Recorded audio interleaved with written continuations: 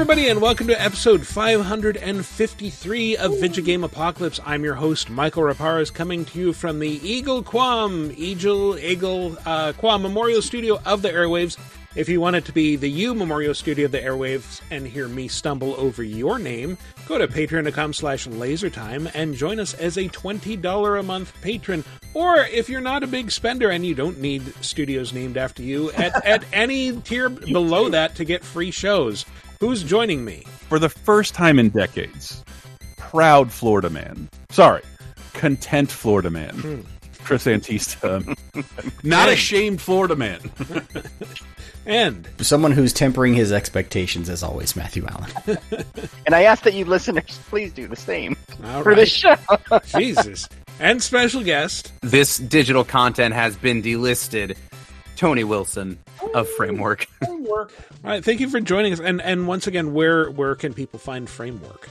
I feel like that was such a dour way to introduce myself. Yes. Anyways, but hey, Framework. I do video game video essays, and I always try to find a real fun, positive angle on them. You can find them at youtube.com/Framework Video. If you're a regular listener of the show, you've heard me plug that a bunch of times because I thank you for having me again. I love coming by. Y'all have done everything, and I like that it's just always about stuff you like to talk about, and not one of these fucking dickhead, befattening, balded YouTubers. Everything sucks now. Why? Let me tell you something. After that H-Bomber guy video, which was excellent, I felt more proud of myself been citing sources since the beginning, baby. Don't you dare segue my surprise in the intro, because we're going to talk about our favorite remasters of the year. Yes. There's a new GTA trailer out, I imagine we'll talk about. Oh, yes. That's on here, yes. I was inspired by H-Bomber Guy's his release, which exposed rampant plagiarism amongst several YouTubers. Not rampant plagiarism amongst all YouTubers. Please don't judge your YouTubers harshly. Their job is hard. I got inspired to expose some ethical chicanery of my own. Ooh. I don't want to ramble too long on this, but I lost power this weekend and maybe was limited to watching low-res things on my phone. Okay. So I diligently, and like a real fucking journalist, started watching episodes of Video Power on YouTube.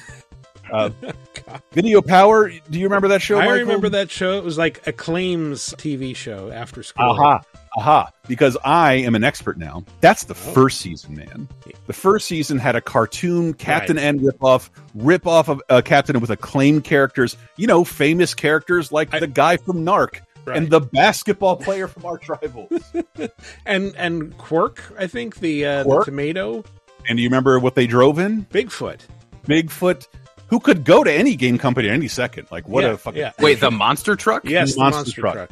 Thank you. Okay, finally, something... My other job when I'm on the show is to make you guys feel old, so that's something I recognize. Thank you. Bigfoot, the monster truck. It was short-lived, because Video Power only lasted 2 seasons, and the second season was revamped to get rid of the animation. Right. It became a straightforward game show. It still had the same host, Johnny Arcade. The game show was... Okay. One of my favorite things about video game shows like Nick Arcade back in the day, Nintendo clearly is like, don't even say our game's name. Don't even show any footage. Okay, so I do know what this is, and I did not realize it wasn't the game show the whole time. It was a game show in the second season, so you would wear a Velcro suit and run through a facsimile in the game store to stack copies of Pat Riley's Basketball and Fax Sandu to your body. Is this where we get Why Can't Metroid Duck, or was that the other Nintendo one? Look, the point is, this is serious journalism I did here. Watching this episode, one of the weirdest parts of the format once they got rid of the animation, there's a trivia round, there's a gameplay round. The weirdest one is kids in the audience ask questions to the host, which he then gets right. What's sex like? How does Luigi taste? Like so. The amount of immorality I discovered here. A kid asked Johnny Arcade, our host, our expert, who gets applause when he gets a question right. Here's the first clip. Is him, a kid asking him a question. All right, Mike, you ready to roll with the question? Fire away to the great arcade. In Mega Man 3, Mega Man meets up with his evil brother. What is Mega Man's brother's name? What is Mega Man's brother's name? Does anybody want to take a stab at this? It's Proto Man. Yeah, I was going to say he phrased that strangely. Is he talking about Proto Man? He is talking about because remember at this point, Proto Man hasn't done anything valiant yet. He's not the namesake of a great band. Mm-hmm. Is Proto Man your answer? Is that you want me to play? I mean, my mind honestly went to bass first, but I think that's a Mega Man X thing. Blues is the name I think. All right, shut up, Michael. God damn, he's going to Wikiparas me on this. If you said Proto Man and you were watching this in 1990, you're going to lose your mind. Well, unfortunately, you asked a question on one of my personal favorite games. I know Mega Man 3 backwards and forwards, so I'll rush the answer. The name of Mega Man's evil brother, a creation of Dr. Wily, I might add, is Bruce. Yeah, Bruce. Hail Bruce. Like the shark? Jaws? What? Yeah. What the fuck? Shenanigans. Bruce. Hello. So That guy. Bruce Man or just Bruce? I looked this up. I Because know. I'm a genius and a researcher, even though I can tell by the look on Michael's face, he can explain all this to you right now. I figured it out. In a November 1990 issue of GamePro, a mistranslation of Proto Man's Japanese name, blah, blah, blah, Mega Man, Rock Man, all based on musical genres. Proto Man's name was Blues. Somebody in a, what would you say, teletype world mistranslated the name Blues, who wasn't changed to Proto Man yet. Right. And it came across, it's in one issue of GamePro magazine, is listed as Bruce. Yep. Because they did the Japanese accent thing. Right. Yeah. Did somebody from Japan call GamePro on the phone? Beyond that, we all have dabbled in print. This is from the November issue, which we've all dabbled in print a little bit. In our time, that would have meant, well, we finished this issue in July. in 1990, this issue may have been done in January. The internet also wasn't a thing. You couldn't just look shit like that up. Nope. And the game came out in November 1990. It's not. I'm not shitting on GamePro here. My point is exposing Johnny Arcade. He never fucking played this game. Ever. And he sat there like an expert in front of all of us. All of us donate to our Patreon instead of his. Johnny Arcade. Fuck that guy. That man went on to become Johnny Blue Jeans. Johnny Blue Jeans. I just kind of figured that people like late 80s, early 90s children's television personalities just sort of faded away like a photograph in Back to the Future. I think they almost got in fistfights with fucking Burt Reynolds. Other than that, though, they did fade away. Let me just ask this. Let me ask this. Do you think there's a chance of Video Power ever being remade for a modern audience? Maybe on Netflix or something like that? It was pretty entertaining. It had a toy run. It had gameplay sessions. This was during Mega Man Week, where they're celebrating 2 games they've touched, as far as I can tell. But just having to program stuff like this, like we'll ask kids trivia questions in the audience. And they filmed 8 episodes. Like, these kids don't know shit. We have to screen them to see if they know stuff. Did you just expose some like quiz show shit now? Yes, they did. They had the host answer questions like it's Win Ben Stein's money. That guy actually knew stuff. Shall I ask that question again, and one of you can pick up the pass that I threw to you? Hold on. They not only planted the questions, made that kid lie. Johnny Arcade gets to pretend to be an expert. There's still, if you Google on the internet, people Google on the internet. I deserve as opposed to on your typewriter. Like that. People for a couple years, his name's Bruce, because they hadn't played the game yet, because this helped propagate fucking misinformation. Johnny Arcade should be fired. He should have his pension stripped, and he should never be allowed to work in any syndicated American video game shows again. That's all I'm asking. Patreon.com/LaserTime if you want more of this fine journalism from a genius and a crack researcher. Or someone who lost power and can only watch videos. So what you're saying is no modern remake of the show? No modern. I would love to see a modern remake. So while you were talking, I looked up Johnny Arcade, and his name is Stevie Paskowski. He's been an actor in a bunch of other stuff. He was Deej in PCU, for anyone who saw that. Oh my gosh. I know that movie. Yeah. That movie used to run every day on the hour on Comedy Central between like the regular programming. It was it was omnipresent. Yeah. Vaguely remember. Jon Favreau's first big role after Rudy. Bruce. Yeah.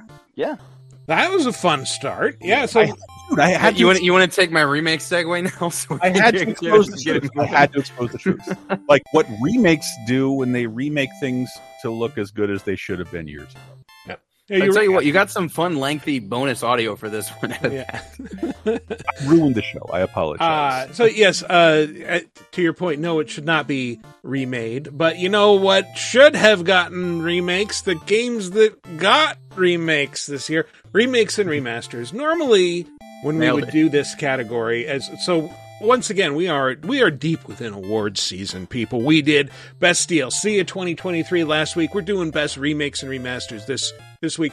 Normally, we would give remasters their own category because we don't consider, like, if a game is a remaster, if it came out previously for another system, like, if a game came out in 2020 for PC and comes out for consoles this year, we don't consider it, etc.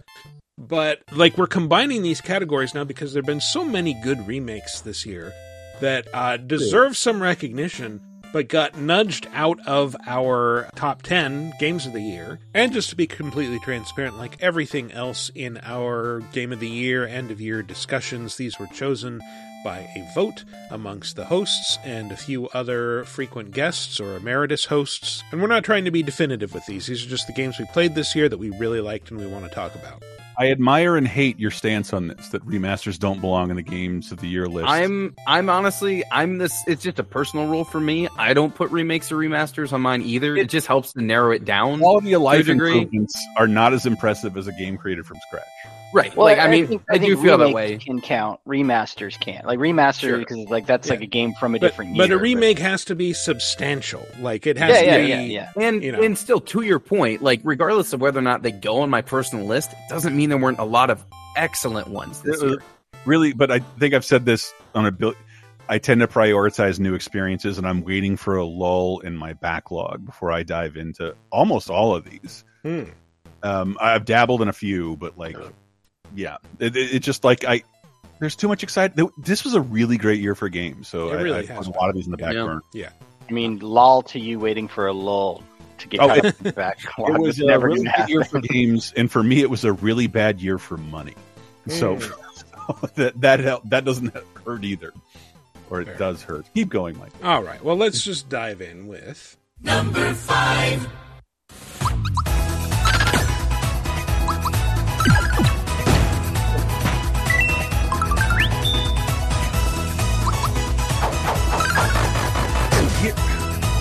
I can't believe you did my number one choice dirty like this. Yeah, that's my number one choice too. I haven't even played it. I know it's better than any other remake on this list. It's from the company that's been making remakes like this for fucking decades. Yeah, so this is Super Mario RPG remake. RPG. Yes, Super Mario RPG remake. A complete graphical overhaul of the original with a bunch of, like you said, Chris, quality of life improvements, like certain secrets that would, like, before you had like one opportunity to get this secret chest, and if you left the room, it's gone. Now it'll always be there. You can come back and you can find it. Things like your attacks can now do splash damage to multiple enemies. And it's Super Mario RPG is like, there's no nice way to say this, baby's first RPG. And I don't mean that in a degrading way or anything, because it's like, this is very simple, straightforward, and it is hugely fun. And I don't remember the first Square RPG I ever played, but it treated me as if I'd played this format 1,000 times before, and I had not. Mario was the first one to. It is my gateway RPG. This is the first RPG that Mallow would definitely play. Thank you. I honestly think this is why Square did this, or not this version, but Nintendo paid them to do it. Yeah. Well, the original is they.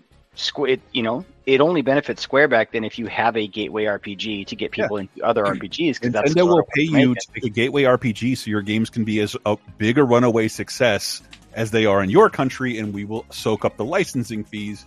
Which, that benefits Nintendo, but also like it lets them broaden the portfolio of Mario games, right? Where it's like, we're now expanding to the RPG genre, which they took the ball and ran with it. Now you have your Paper Marios, you have your Mario and Luigi's, and all of them started with this. Like it's its very existence. I'm kidding. They had released this on Virtual Console, so for a decade or so, this felt like a lost game, but Nintendo has made it available from time to time.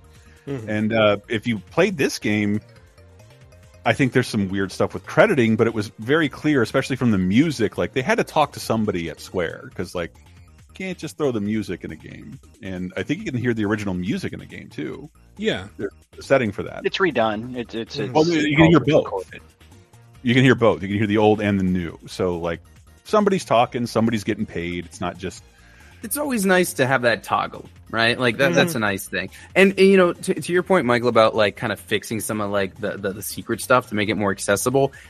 I love that it keeps some of the flaws of the original, and by which I mean one of the standout ones is, and I don't remember her name now. There's the boss with the parrot. Right. I don't recall her name, but there is you always get this in RPGs.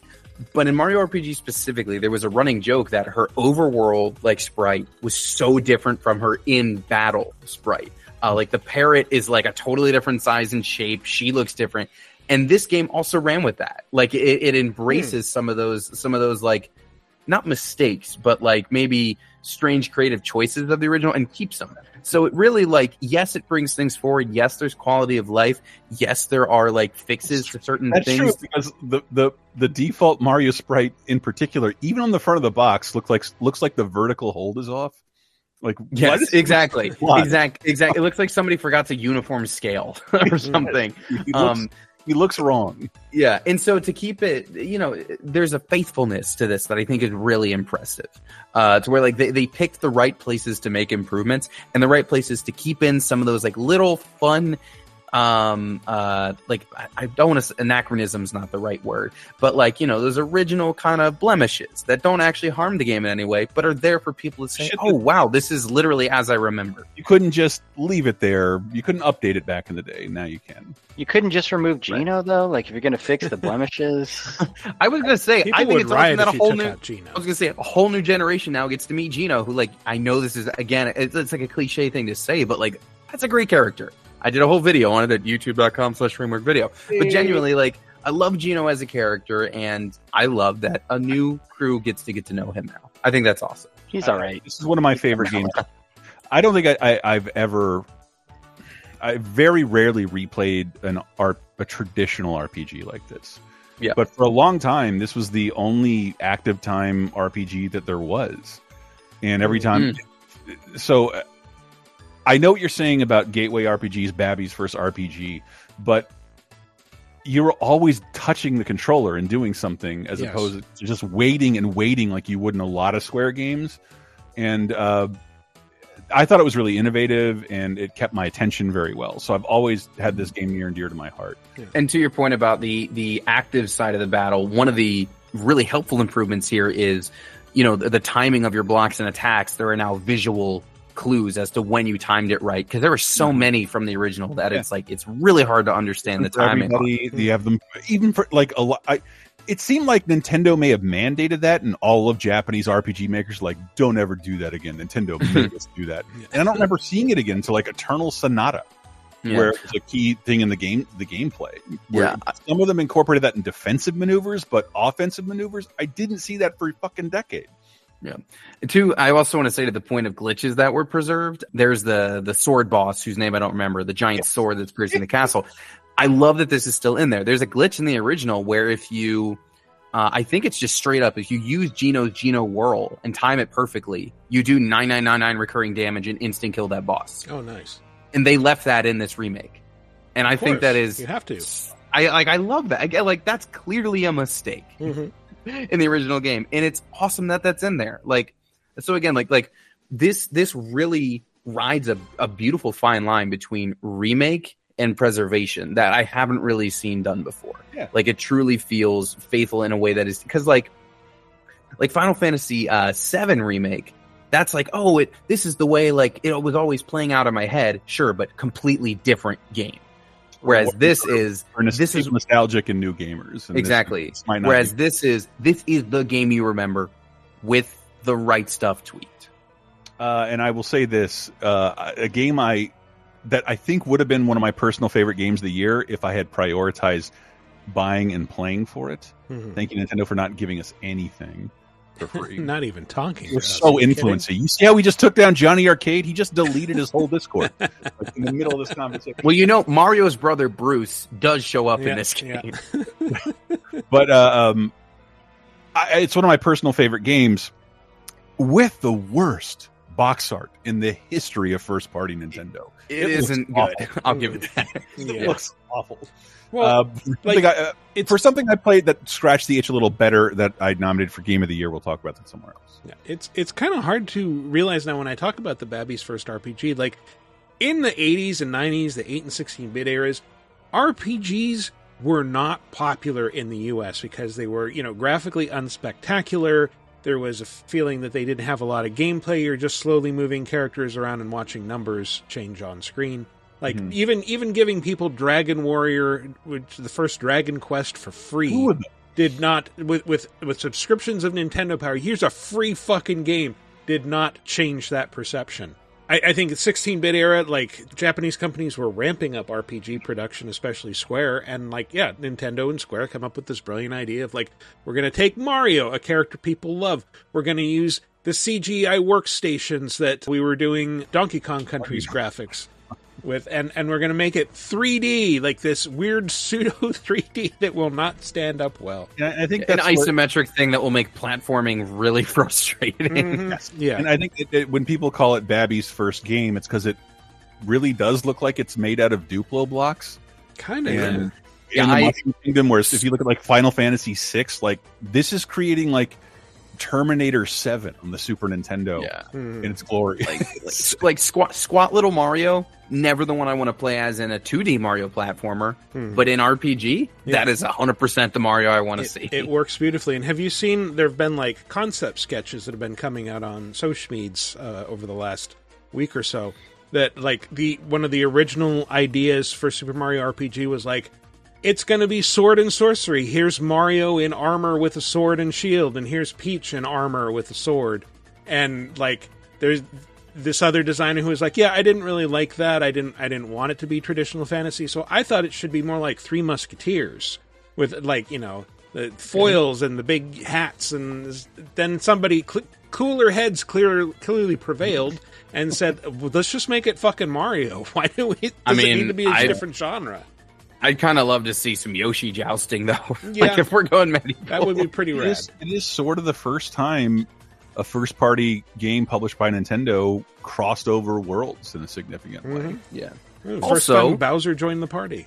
Yeah. And can we please bring back Bad Yoshi? Yeah. We gotta have that guy back. His name's Boshi or something? It's Boshi, yeah.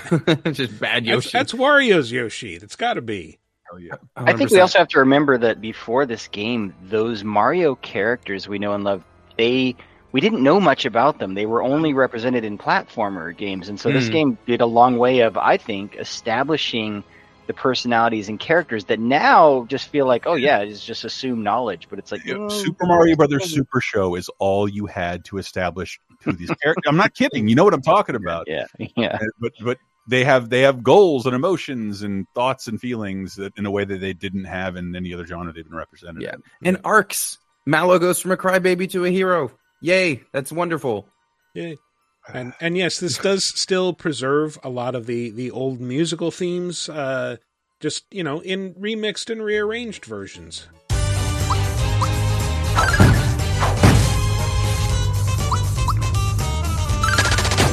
Instruments you could never have in 16-bit.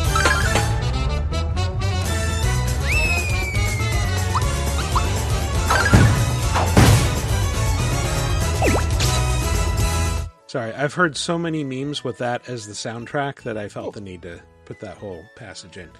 Anyway, let's move along to... Number 4.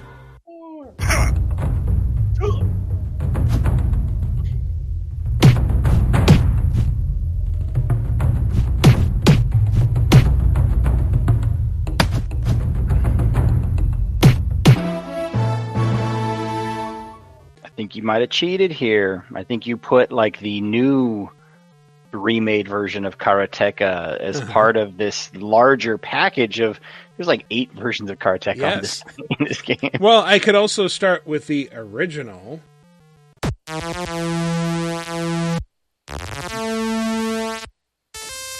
Ugh, please don't. You could have played Complete Silence, and I still would have believed it was the original. Sounds like my headphones are fucking my ears right now. It's not even at high volume. Johnny, With if a I'm dentist paying you bill. for piano lessons, you're going to play that Casio keyboard correctly. Right? It sounds like the first Clippy was a baby elephant. Yeah. So that is music played by Jordan Mechner's father. Thank you very much. In the making of Karateka.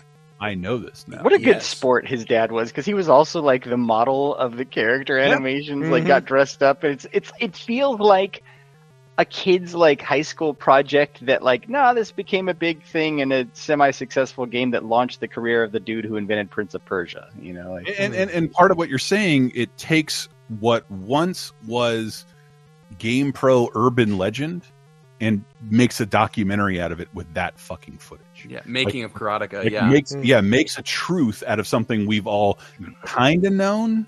I didn't even believe it when this came out. And what I love most about this, oh God, earmuffs, Dan Amrich. I fucking hate this game. Yet this thing, it counts as an interactive product. It is one of my favorite games of the year. It was fascinating to go through. It is amazing. This should happen to when this happens to a game I love and have experienced, I will lose my fucking mind. And I know, I'm not sure how well this sold. What did it go up against when it was released? Like it went up against like all the games, like a bunch of other games of the year. Starfield. It went up against Starfield. Oh yeah. Went up against Starfield, and I don't know how many people played this, but as far as like here, maybe that's just me getting old, but I have been like this for 20 years. I'm not sure what I love more, a new gaming experience or learning a lot about a classic gaming experience. Mhm. And you will learn a lot about a classic gaming experience. If you are dev-minded, you have to try. It's $20, right? Something like that, I think. I'll look it up. yeah. But I love that full the story disclosure, it we all tells. did get free copies of true. it, except for Tony. The story it tells is like I you refused. pretty much you learn that like Jordan Mechner is like the child prodigy character from Revenge of the Nerds. Like he went to college like super young and was like making computer games when he was like 13 and 14. Like it's insane, like the stuff this guy was doing, and it's Probably like wanted to make a Terminator or a goddamn Oppenheimer bomb.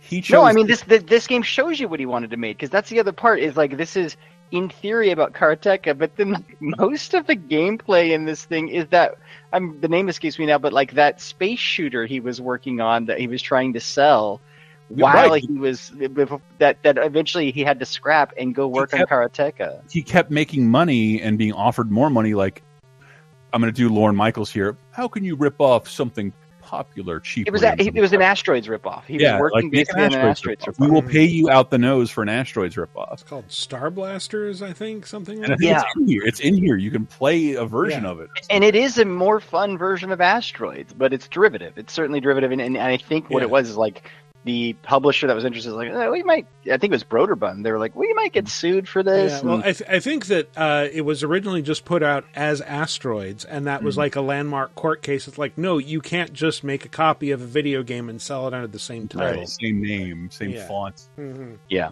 but I mean, so that if you are afraid, like, well, I don't really know much about Karateka, it's like, no, this That's kind of the point. is like a slice of history of more than just Karateka, but it's like the thing that led up to Karateka. But really, what this is like, this is the prequel to Prince of Persia. Like, this shows you how ultimately this dude's gonna get to Prince of Persia. Yeah.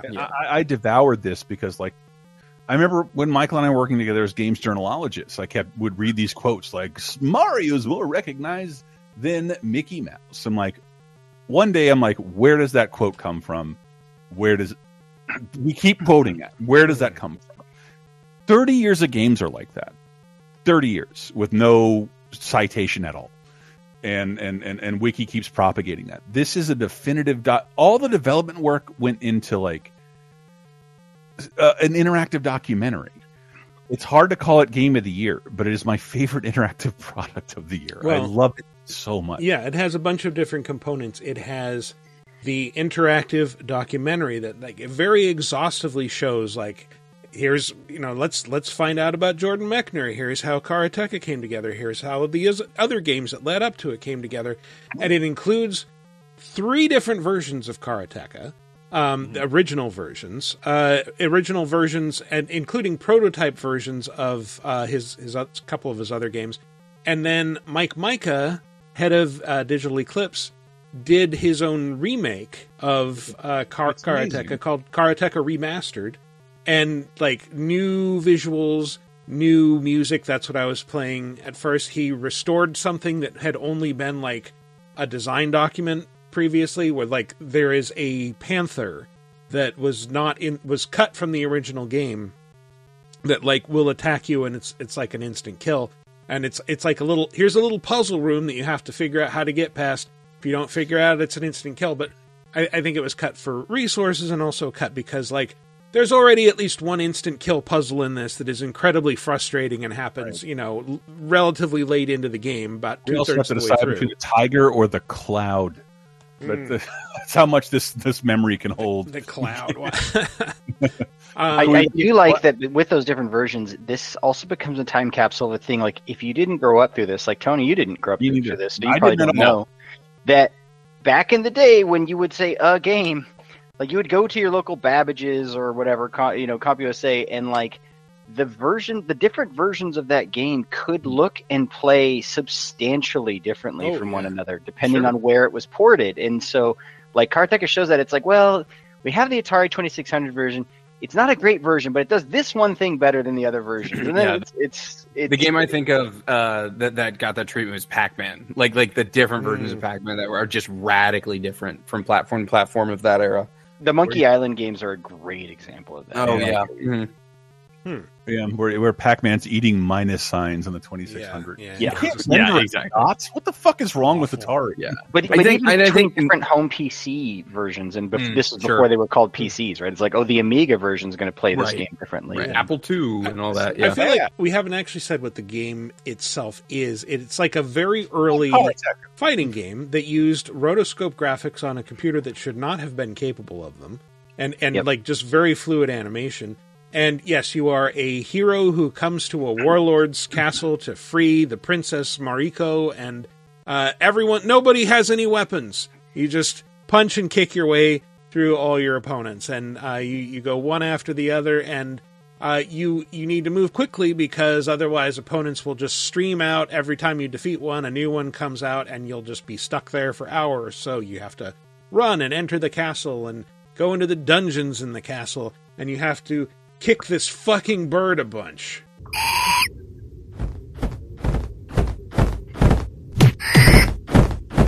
But yes, an eagle will fly out. It will peck at you, so you have to kick it out of the air and send it back. It is pain in the ass. It has its own Twitter account. Bird from Karateka. I recommend looking it up. And by the way, this is also why they couldn't fly the eagles into Mordor, because Karateka guy was just waiting. Exactly. They had a giant Karateka standing on Mount Doom. He was just going to kick him right out of the sky. Yeah. To comment on the animation too, just for people that maybe like haven't seen it and want to just kind of get a visual. Think of like the way Mario runs in the original Mario Brothers, right? It's like he's got arm up one way, arm up the other way, and it just kind of alternates. That's his running animation. In this game, it's like all the interim frames are also being rendered. Which like shouldn't have been possible because of the memory that would have taken exactly. back then. Yeah. Very, very fluid motion. Truly the Ralph Bakshi of You joke out of that, like the way what do you call it? The parallax scaling of the backgrounds. Yeah. All that needed to be prioritized and move slowly with you as a character, because it was like it still remains very visually interesting. You can tell, like, hey, the computer's kind of struggling to show all this shit, even when it's remade. You can take that off if you want, but like, Micah's, is it Micah? Micah, yeah. His commentary, that is one of my most play things of the year. He will describe everything that was possible and impossible in what he tried to make, and you can click on things and go play those versions, jump to that point, see documentary footage. It's so fucking cool. It's so cool. It was like a great way to spend 2 evenings, even better than like a brand new great game. Let me see how one of the most influential games came together. Yeah, well, if you were like me and you thought sort of cinematic storytelling started with like Ninja Gaiden on NES, like this was doing cutscenes and all that stuff well before that game came When I out. had my mama's titty in my mouth and Tony wasn't born yet. Well, and then, yeah, speaking of cinematic presentation, there's an interesting tidbit in there. I think, like, the Apple IIe was, it's like, it could either play music or it could run the game. So every time that they would play a musical sting, they would have to stop the game. But they made this work in its favor by, like, the hero would strike a dramatic pose and it would play a victory jingle, and then you continue with the game. So, if like, you want to that's simulate the experience of music playing without the game running, you can play Spider-Man 2 on your PlayStation 5. That will sometimes happen. I mean, these are games that were dealing with like 8 kilobytes of memory, which is like, that's 8,000 bytes. That's so much. And it's like nothing now. Yeah, it's stuff that like a Tamagotchi pet could do. This reminded me of a interesting era for me. I'm delivering Chinese food. It's the early 2000s, and I'm, when there's not deliveries, I go buy a Mad magazine, and Entertainment Weekly, the EGM, and Entertainment Weekly would do its end of year roundup. And for years, it was like, this new movie is the shit, and then flip the 2 pages, like, this DVD is the best fucking representation of this 90-year-old movie, 70-year-old Looney Tunes. They were talked about in the same breath as, like, and this should be in that conversation, and I feel like it's probably going to be left out on most people's Game of the Year lists, and I don't like that. Because, I mean, what Digital Eclipse is doing is, like, has some comparisons to Criterion, Yeah, absolutely. Well, it made it onto this one, at least. But we need to move on to... Number 3.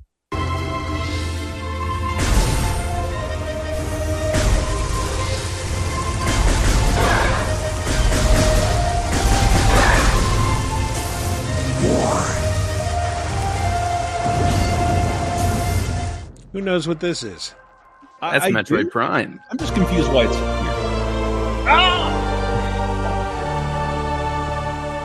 You're I mean, I can confused tell why it's you, here? I can tell you this much of the games that are on this top 5. This is the one that I had not played until I played the remaster. Oh, really? Like, I played all the 2D Metroids, but Prime just passed me by. And like nowadays, if you want to play it with the same frequency as they did the old Metroid, that's kind of thing. If you want to play Prime nowadays, this is now your option. You can pay otherwise fees, steal right, it. there was no way, so I just didn't happen to play it until this. Wasn't the last remaster on Wii? It was a port of the trilogy. Yeah, which I don't have a Wii right now. This is an amazing remaster. I don't even feel comfortable calling it a remaster because it adds and changes so much. It modernizes the graphics to the point where a shooter running on Switch looks like something being played on a PS4 or Xbox One. It looks like a modern game. It looks fantastic.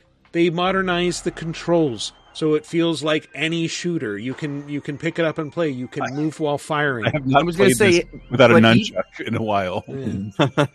But even with that, though, Michael, even though it has been updated in that way, the classic lock-on shooting that the original had still feels so good, and that is primarily how I played, even though it is, quote-unquote, the archaic way now, just because of necessity of what it was doing, running on the GameCube originally. It still works so well today, and it still holds up. Nintendo has this history of translating its games into 3D excellently, right? With the arguable exception of Donkey Kong 64, which I will defend, but I understand is objectively not a good game. They have this history, and so when Metroid had that 3D jump, because Metroid skipped the N64 to take its jump into 3D, right? Like, it was such a big deal back then, and to experience this for me for the first time was just like, wow, this works so well. Yes, the map is useless. It is a very bad map that controls that's the one thing they really should have fixed, is manipulating that map sucks. Oh yeah. But what is in that map, the way everything interconnects, the way that you are signposted through the game as far as when you can use your new abilities, when you're able to find new stuff, the way the game specifically, it doesn't feel like backtracking, because you are instead guided through areas as they interconnect each time with a new ability so that you can collect new things on the way. It is just a masterfully done it originated the genre, so of course it would be a masterfully done Metroidvania. Yeah. Can I give praise in the form of an anecdote? Because I'm not an expert in this game. Sure. I had 2 of my GameCubes of mine sold by people who aren't me. Once was an accident. Once was out of spite for my friend who was her boyfriend, but she thought it was his. I played halfway through this when it came out, and then 5 years later picked it up and like, this is so well designed as a game. Like, I picked it back up. I knew how everything worked. It was very intuitive, and I played through it again, and I immediately played Echoes. And then I think Michael and I were a part of the, oh shit, Circuit City's going out of business. Let's buy Metroid Prime Trilogy and never open it. And there was no other way to get the game for like a decade. Right. So I didn't jump on this immediately because I was aware of how good it is. How my praise of it isn't very informed, but the memory of it, like, Jesus Christ, this was good. If it were any other company other than Nintendo, we would have seen way more of these. It was a 10 out of 10. Honestly, that first game. And I remember playing it. This was the game that broke my fucking GameCube. I had to send it away to get it repaired because it overheated and would not start again because I'd been playing it for hours and hours and hours. Wow. I didn't realize what was going on under the hood until I acknowledgement played it on a Dolphin. Don't look it up, kids. Don't Google it on the internet. Godolphin University from Shakespeare's Blackbeard's Ghost. Absolutely. Kyle Delfino from Super Mario Sunshine. Jimmy Johnson's Delfino emulator. Jimmy Johnson's anything with a fin. You want to know how? Is if we hadn't sold you on this thing enough. This is, and I hate to say it, but I have theories why. This is one of the few first-party titles that's priced at $40 instead of full price $60 on Nintendo. So like, it's a great value as well. Like, it's an amazing game for $40. That's full price, and I'm sure you could find it on sale. And I will say, I also tried to play it on an emulator recently, and thinking this game would look amazing on an emulator. It's like, it looks pretty good. This looks better, and I think after 21 years of playing shooters, trying to go back to the original Metroid Prime controls is damn near impossible. It feels almost painful. So just being able to play it like a normal shooter is like, you don't even know how much you appreciate it until you get into it. That GameCube controller was built for one thing, Luigi and Smash. Yeah. And Luigi's Mansion plays better on other systems now. I was going to say, that it's almost worse than the Wii. Like, that games felt designed so much for that GameCube controller, it's almost worse when you try to play them off that controller. Did you want a second analog stick or a hexagon? Guaranteed very little accuracy over here. I still love that controller, though. I know it is a Fisher Price toy that you No, plug into a it's a great console. controller. I just love looking at that thing. Games felt so custom designed. For that. We need more Spice Orange in our world. I agree. Yeah. That is one of my few regrets buying Nintendo things. I wish I had not bought the black one. I wish I'd gone purple or orange. We had those are far more whimsical. We had a silver, which is definitely I had the silver one. That's definitely silver's bottom tier for me. The longest used controller simply because of Smash, right? Like, it's sure. They're still making peripherals to make that thing work on the Switch. There's one within arm's reach of me for that reason, because I had a friend of mine for a Christmas gift bought me the 4-port GameCube adapter for the Switch dock for Smash. Street Fighter 2 on an NES controller. It doesn't exist. This was a good game then. It's a good game now. I can't speak to the improvements necessarily, having only played this, but I'll tell you what, if you haven't played it, you gotta play it. It's an immaculate game. Like, we're talking about remasters today, and they all said, "You're talking about Metroid Prime, right?" Like, I guess I ignored it. Like, what? Your friends know what's up, man. Yeah, they were like that. No, it was a hyper substantial, a very, very good. Yes. Remaster or remake? Where are you going with this? They call it a remaster. It's officially Metroid Prime Remastered. I think it's closer to a remake. Those are remakes. Those are remake assets. Like, I mean, the original game wasn't in widescreen. Yeah. You have to remake certain elements. true. To get It is a shot for shot remake, but it's the American Psycho. Or Psycho rather. Psycho, the Vince Vaughn Psycho. Yes, it's the Vince Vaughn Psycho of Nintendo Switch games. Put that on the back of the definitively jerking off to Samus. Thanks, Gus Van Sant. I needed that scene. Oh, I saw the reflection in the visor again. Yeah, and a good holdover until Metroid Prime 4, which is going to take a while. Yeah. So we're going to get echoes and corruption first. Dog, I saw the PNG. It was amazing. Yeah. And I haven't seen anything for 10 years. There was also, I saw people pointing out when this first came out, there's a little graphical flourish that, and I don't know if this was in the original, it would seem strange to have in there, but that when you have, the X-ray vision on, when you switch to different beams, you can see Samus's hand inside the cannon, and her hand changes, she does different gestures for different. I think that's new. Guns. No, with the you can only see with the X-ray. I think that's new. I don't think that's cool. But I think did they remove the visor reflection of her face? No. The visor's still there. You can still see her face reflected. Her face sometimes. You can get lost in her beautiful eyes. There was something like that I think did get. I remember people getting up in arms about something being removed related to that, but I don't. It may have been that there was there was always, you could sort of always see a little bit of a reflection. I think that's what it was. Yeah, and now it's when there's specific flashes of things. Yeah, she's Jarvising. Sure. exactly like that. Yes. What if her one line in Red had been talking to Jarvis? Oh, by the way, I know this is unrelated, but Samus Aran still one of the just coolest video game characters of all time. And the fact that she speaks that one line in Dread means she let's forget about Other M for this statement, means it's not that she was a silent protagonist, it's that she chose not to speak until then. She's like Michael Myers. So cool.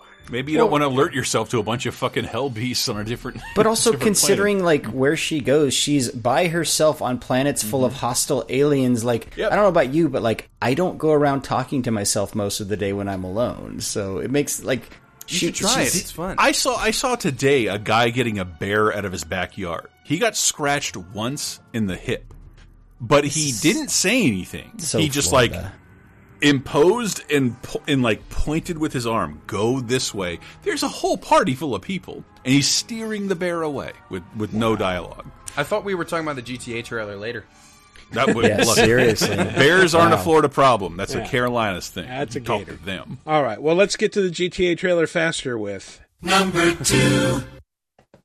Unwise, Mr. Clark. My hunter may regenerate, but he takes an attack like that personally.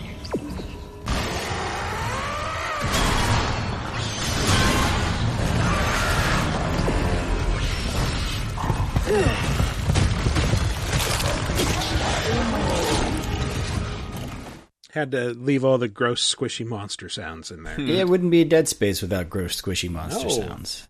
So yes, the Dead Space remake got allotted by us somewheres, and it's here, and number 2 on our list. Another one that just tremendously holds up. I thought it was Matt that said it, that I just wanted to play more like my memory of it than how it actually plays. And this does that. Even to the point where why is Isaac talking? Oh, I guess well, okay, remember. You spoiled. I was going to say, what's new in this clip? Isaac, what's happening down there? Johnson's gone. The Kellyan too. The singularity core overloaded. No! Kellyan was our only way home. We're trapped. No! I'm not losing 2 good people for nothing. Yes, and the difference, of course, is that Isaac is talking at all. He can talk, yeah. Yeah, he did. He never talked in the original. Now he talks. I think he talked in the sequel. He did, yes. All the sequels. He told you to buy microtransactions in the third one, which caused it to be a dead brand until EA thought they could make some money off of remasters. And I hope they made something out of this, because this is impressive. It is. It's really, it's really good. One interesting thing about it is that they wanted it to be like God of War, with the everything is in one shot, which is kind of neat, and it means that we're not pausing for cutscenes anymore. If there's a cutscene, you'll get a little video display showing up, a little hologram floating in front of you, but you're still playing. There still could be monsters around every corner. And there will be. You'll be interrupted. Oh yeah. I remember I never heard anybody bitch about that until Brett did it. It's one of my favorite things he said. Like, I like a HUD. Like, there's a lot of things I like to do in games that I would prefer displayed not on my spine or pulled up in real time as I'm moving. I mean, at the time, that was this game was recognized though for that being groundbreaking, right? And like, I worked with the people who they tried to carry that over to the Callisto Protocol because that is their game design sensibility. Is like, we feel like HUDs take you out of this world. Their whole goal is to create the most immersive experience possible, and I get it. I get where they're coming from. I still like a HUD too, but but it's like I get what they're going for, and it was really clean. Like your health is literally lights on your spine. Like, that's how you can tell if you rank up. You get more lights. Except sometimes you'll be in a corner and like, I'm going to select a new weapon. Why isn't this working? It is, but the menu you can't see it because the hologram projected by your wrist is blocked by the trajectory of the camera. That was one of the big things back then was the no HUD, and then the other thing, of course, was the limb severing being the primary way of fighting the necromorphs. And let me tell you, still very fun. That's something that still absolutely holds up because still very fun. I can't think of another shooter that focused on that tried to do that. Yeah, well, or another horror game, whatever category you want to say. They don't have quite the clean severing. They have like a peeling technology instead, where you're like stripping away layers of flesh and bone as you're firing. Gross. Yeah. Yeah. And one of the other major additions, if I'm remembering correctly, is you have these new hologram presentations specifically of what Nicole was doing during the station. I believe that's a new side quest, and that's great. That expands on her, and it just it gives you even more glimpses into what life was like on the Ishimura before everything just went so horribly wrong. Even though we know how Nicole. I haven't played the third Dead Space, so I don't know much about the series. It feels like, but it feels like it was a dead brand. What I meant to look up beforehand was like, I looked up review scores, actually. So like IGN rated it higher, Game Informer rated it worse, GameSpot, they're rock the same, same score, same score all these years later. But then like Callisto Protocol came out, and it seemed like. Everything you're mad about this, everything being criticized about this game is stuff the Dead Space remake has innately in it. Weird, but I get it. It's a remake. You want it to play like your memories. But Callisto Protocol is a prettier, better looking Dead Space game. What's going on? Callisto also had like the focus on melee combat, and people like the shooting things with a mining laser to chop off. I do. A big part of Dead Space like is fun. the plasma cutter and the fucking blade. Yeah. Everything else can die. I don't care. Fair. So melee combat is a better addition to Dead Space game. I mean, you can still kick the shit out of everything. That's I love that you have to kick things to death to get the items. Like, the thing's already dead. But it didn't explode, so why don't I kick it harder? I was actually watching a Nightmare playthrough of it before we started recording, and it's kind of interesting that, like, apparently the high-level strategy is not to stand there and shoot your enemies apart. The high-level strategy is to throw out a thing to slow them down and run away. And just keep moving. It's one of the weird games that you aim down sight and you move faster. Yeah. Yeah, you get more of a strafe going on. I mean, yeah. we've done a show that I think this game inspired. Like, it's one of those games where your starting weapon will become the most powerful weapon over the course of the game, as long as you keep upgrading it. It's also just more fun to use than every other weapon you get. I mean, it is the definitive limb cutting gun in the game. Like, there's a reason that's the one you get. That I also love the line gun for similar reasons. Yeah, the only thing they had to add to the next Dead Space games is more angles on my plasma cutter. Basically, if I had 8 degrees on how to cut. One thing that's added in this that I also think was a very smart choice was the full zero gravity controls. Because in the original game, that was really neat. It's like a point-to-point launch system, which is just not as engaging. Like, frankly, it's just not. So being able to have the full controls in all axes is significantly better. I had to look it up because my brain remembered that being a thing. I wasn't a thing in the first game. I was in preview session. I'm old enough to have been in preview sessions where EA is telling me what the game will look like without showing me. That's fair. We want to 0 grav levels where you have to get oxygen. Like, none of this really factors into the original Dead Space. I think you the never only did thing for me that was missing was no ad campaign about scaring your mom, like the original. Yes, because this is a boglin, and that's how those were marketed. Scare your mom by cutting off your sister's limbs. Yes. Anyway, Dead Space remake, fucking fantastic. But no extra charge on Game Pass right now. Oh yeah, that's true. If you have to have Ultimate to get Ultimate, the EA Play thing. Yeah, but I did see cheap, isn't it? Like $2 or something? Like $8, yeah. I think. But the game alone was on sale this week for $2. Yeah, that's what I was thinking. Okay, of, yeah. Wow, nice. So grab that if you can. It's pretty fucking sweet. But out of the 2 revolutionary third-person horror shooty adventure games that came out this year that were remakes of classics, we decided things getting severed. Yeah, this one's a little bit better. Number 1. Sorry to barge in like this.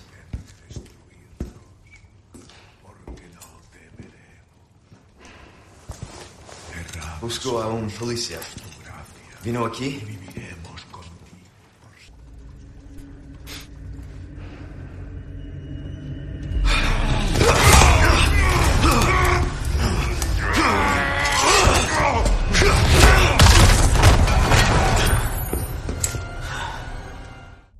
Hablo español now. No soy racista. He actually tries this time. I do appreciate that his Spanish, though, is total gringo Spanish. Like, he sounds so terrible. The president told me I needed some Duolingo practice before I rescued his daughter. Vino aquí? No, vino aquí. You're asking if there's wine here. Yeah, I got that's to what I do heard. that today. My buddy sent me. It's going around. It's not the holiday season without Snoopy eating 18 femur bones on top of his roof, because that's how they animated it. And like, bro, your last name is Melendez. Do you know Bill Melendez?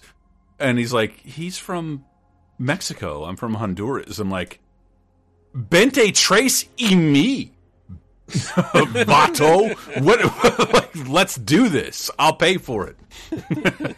And it's the first Spanish I've had to use in text for years, and I also, failed. Michael, vino aquí means that he came here. It's yeah, the I know, past but wouldn't tense that be of it. like vino aquí?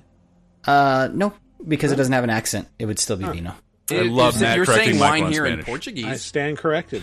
It also means wine. It's one of those words that, we do a lot of these in English where words have like 18 We just don't meanings. realize it because it's our native language.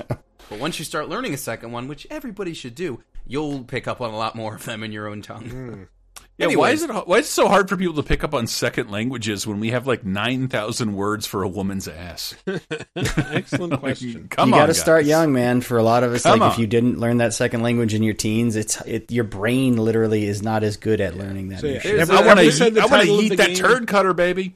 Is this RE4 Anyway, remake? this is Resident Evil 4 Did we say Resident RE4 Evil 4 remake? remake. Second week in a row that we've talked about. Yes. Hooray. Resident Evil 4, one of my favorite games of all time. I have owned it on like 5 different platforms, played it probably 8 to 10 times, never get tired of it. And you know what? I enjoyed playing this one too. I was definitely in the camp of, we don't need this. The original is still a masterpiece, one of the greatest games ever made. Yeah. We don't need to do this. Let's go Code Veronica. Let's go 0. You know, something like that instead. But Code Veronica can never be improved. It's always going to be a 6 out of 10. You just watch them. No, they'll do a remake and change Don't tell it. But anybody. I mean, I that's think the either coolest that or trick Zero's this- next. Let's be real. The coolest trick this pulls is like, it's not meant to be a replacement for the original 4. It's its own thing. It's its own remake that's like, you can appreciate both and still play the older ones. Would you say the other two are meant to be replacements? Oh, yes. I would. I think 2 and 3 are meant to be like, it's in the it's case just of harder 3, to play they the just original want to 2. make it better in any Those way. first 2 Resident Evils are tough to dip into. Yeah. But yeah, I think with this one, it's because they keep releasing RE4 in various ways, and it's like, I don't see them ever stopping that. Like, and they shouldn't. Like, it's a classic, and people should always be able to get their hands on and play that classic game in its original form somehow. So I really hope they don't view this as like, this is it moving forward. This Actually, is RE4. It's weird. I think this version will be the version ported to every other system, and the RE4 GameCube one will be included in the menu. It could be. That'd be great. Actually, I wouldn't mind that at all. There's no way around it. They can't charge separately for it. And with a lot of remakes, there's that option to sort of toggle back and forth or kind of use an old style of thing. You won't get that here because, like, mechanically, graphically, in every way, like, this is a remake in the way that, like, you are not playing the same game. This is not just a souped up version of that. Like, this is a different, like, narratively, there are different things going on. Level structure is different. There's new combat mechanics like the knife parry, which is so much fun. It, like, that's gonna not only is there a knife parry, but there's like knife durability now. That is a consumable. Yeah, and we got to get it repaired at the merchant. And you upgrade it. You upgrade it so that it doesn't break as often and stuff like that. There's which eventually, I don't remember how. There is eventually, I think, like a golden knife or like a perfect one you can get. Yeah, if I'm remembering correctly, it's like it takes a long time to get it, but even so, you're going to have people... This is going to revolutionize knife runs, which is like... That is an established Resident Evil thing, and I love that. I love those changes they made. I love that the blue... Like, there's more blue medallion quests now. I always thought that was so weird that was like a one-time thing. Oh, there's like 4 or 5 throughout this. Yeah, now they come back. I love that. Were those in the original... I'm pretty sure they were in like the PS2 version, but were they in the GameCube original version? GameCube game? They are only in the village section. There's like 5 on the... There's like the ones on the farm, and then a couple at like that cliffside by the church. Right, that's it. yeah. I think because that's the only way you're going to be able to afford like all of the good weapons in your first run. Otherwise, you're going to have to do, a couple different playthroughs before you can get enough money to buy stuff. But yeah, you get a lot of money for those. And you have to anyway, because like one of the other things that I love that this does bring back is like successive runs in the game brings you like more and more different weapons, more upgrades, things like that. So you can still get your Matilda, your Chicago typewriter, all that fun stuff to go back in future runs, which with a game like RE4 remake, that actually might be the most substantial thing in the remakes. Did you look at you ever looked at Resident Evil 2, like all the things you have to do to play that game completely? It's like it's too 300 hours. It's amazing because this might be your second game of the year. This is the only game you'll ever play. That was your parents' spend on games. Yeah, like if you want to play as Hunk and stuff like that, it's Tofu. And I want to say too, with speaking of Resident Evil 2, one thing I like that this game did was of course it kept the like Tetris briefcase stuff because you have to. People would be people would riot if you took that out. You got to keep it in. It's iconic. It would negate me and Brett Elston's Big Bass run, where we hold a giant bass in the suit the entire game. The bass are. I think there's like a charm where like you can make the bass super powerful in this. Like I think I had a charm where it's like the bass will do full heal whenever it's just like it was worth it for me to carry a rotting around. Fish will heal you full. There's no other reason to carry it, so might as well be something like that. Just don't forget to shoot the lake, right? Yeah. Don't forget that. Sweep the leg, Johnny.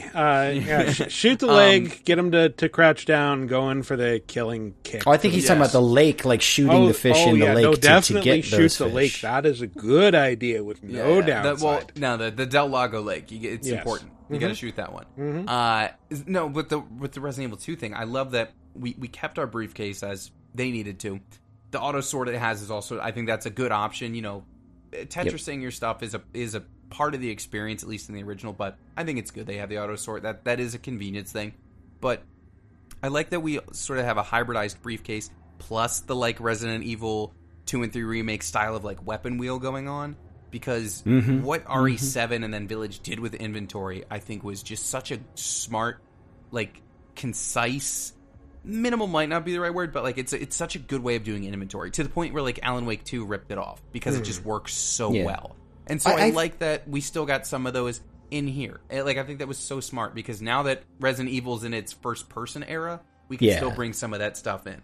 But I do feel like they were less harsh, too, with the inventory management in this one, where I always felt like I had plenty of resources, or like if maybe I was running out of one type of ammo, I would always have plenty of another. A lot of the time I would end up with, the only time I like caused inventory problems for myself is when you're trying to get the what is it, the red, yellow, and green herb mix, the one that would upgrade your total health more. And it's like you'll get 2 of those, and you're waiting for the third, and you're like, fuck, I really don't want to use this thing because I'm waiting for the yellow. Right. And like, but it overall, it just felt less harsh. Although I guess 4 was like that as well. Like 4 was a less harsh Resident Evil experience. You're saying that is making me wonder if this remake has the same dynamic system that 4 had. Because 4, I think this is relatively well known. 4 has this really cool dynamic system to where it will adapt to how well you are playing. It will give you less ammo if you are doing well. If you're doing poorly, you will find like it's not. So what you're saying is I did a shitty job, Tony, because it kept dropping ammo for me. It might be because if you're finding if you're breaking barrels and just finding spinels or spinels, I don't know how that's pronounced. If you're finding spinels everywhere, it means you have enough ammo and you're doing well, so the game is not giving you more ammo. It's giving you spinels instead. Like Mario are those Kart. the crafting materials? Because I was those are lousy. that's the cheapest one that you can sell. The cheap gems. They're vendor trash, literally. Oh, so yeah. Those. So that's a thing the original 4 had, is it has a dynamic difficulty system to where it will actually adapt the resources to your playing. I'm curious if that'd be something I don't know. Very curious if that has this. I was lousy with resources, the small and large resources which you use to craft the ammo, because I always kind of wanted to leave the option for myself. Like, I don't know which ammo I'm going to run out of, and so my briefcase would be like mostly resources. Yeah, and I want to say that's a thing Village added. I want to say that's... Yeah. I guess the original game had that with gunpowder, right? And different combos, there's different things you but can... then Village brought that back. But they make it fun. It doesn't feel like it's a punishing system. Like it's. And I will say, to the point of the health upgrades. One thing I never did in the original, I never did it here either. I never upgraded Ashley's health.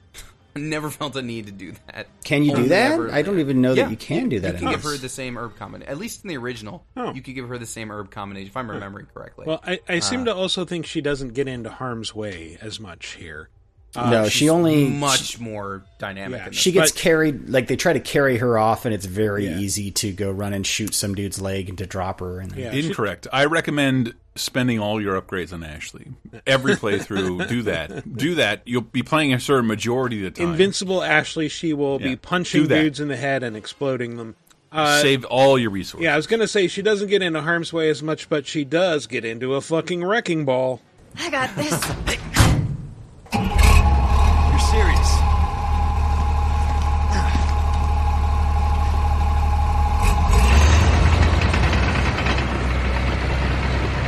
Is this what they teach kids in school these days? Have you never heard of driver's ed? Yep, she will get into a wrecking ball and smash a wall, and you have to, as Leon, have to run around keeping Ganados off her and from opening the cab. And I'm missed Driver opportunity Ed. for her not to sing "Wrecking Ball" by Miley during that. I'm scene. Driver Ed. You imagine a world without driving. I'm going to show you why that's foolish. No driving! No driving! We also haven't talked about, I think, what might be my favorite new feature.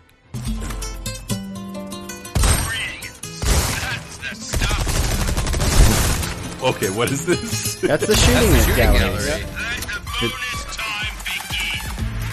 Okay, I imagine... Look at all of this. Now's your chance. Significant.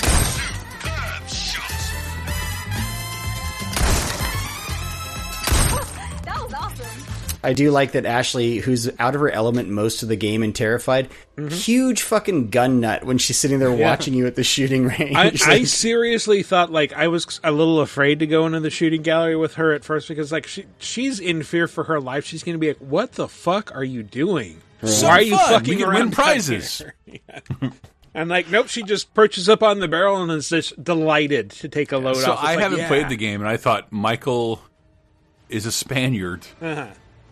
Is he shooting with a guitar here? Is that what I'm hearing? That would be so rad. It's El Mariachi. Is he It El does Mariachi? sound like a Luis cutscene a little bit, with that music. Yeah. But no, that's just part of the game. I'm not allowed to comment on this if that's what's happening. Shoot it at Cardboard Pirates, as they're known So around. much more substantial than the original shooting gallery. A big fan. And Why to is it all release- Mexicans want to shoot through a guitar? Let's be real. Let's be real.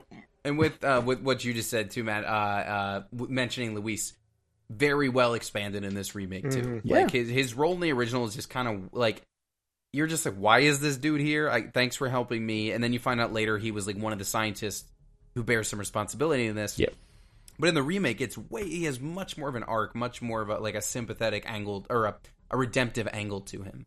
Yep. Oh yeah, he ties in a lot too with Ada's appearance in this one, and they do flesh him out as a character a lot more, which is great.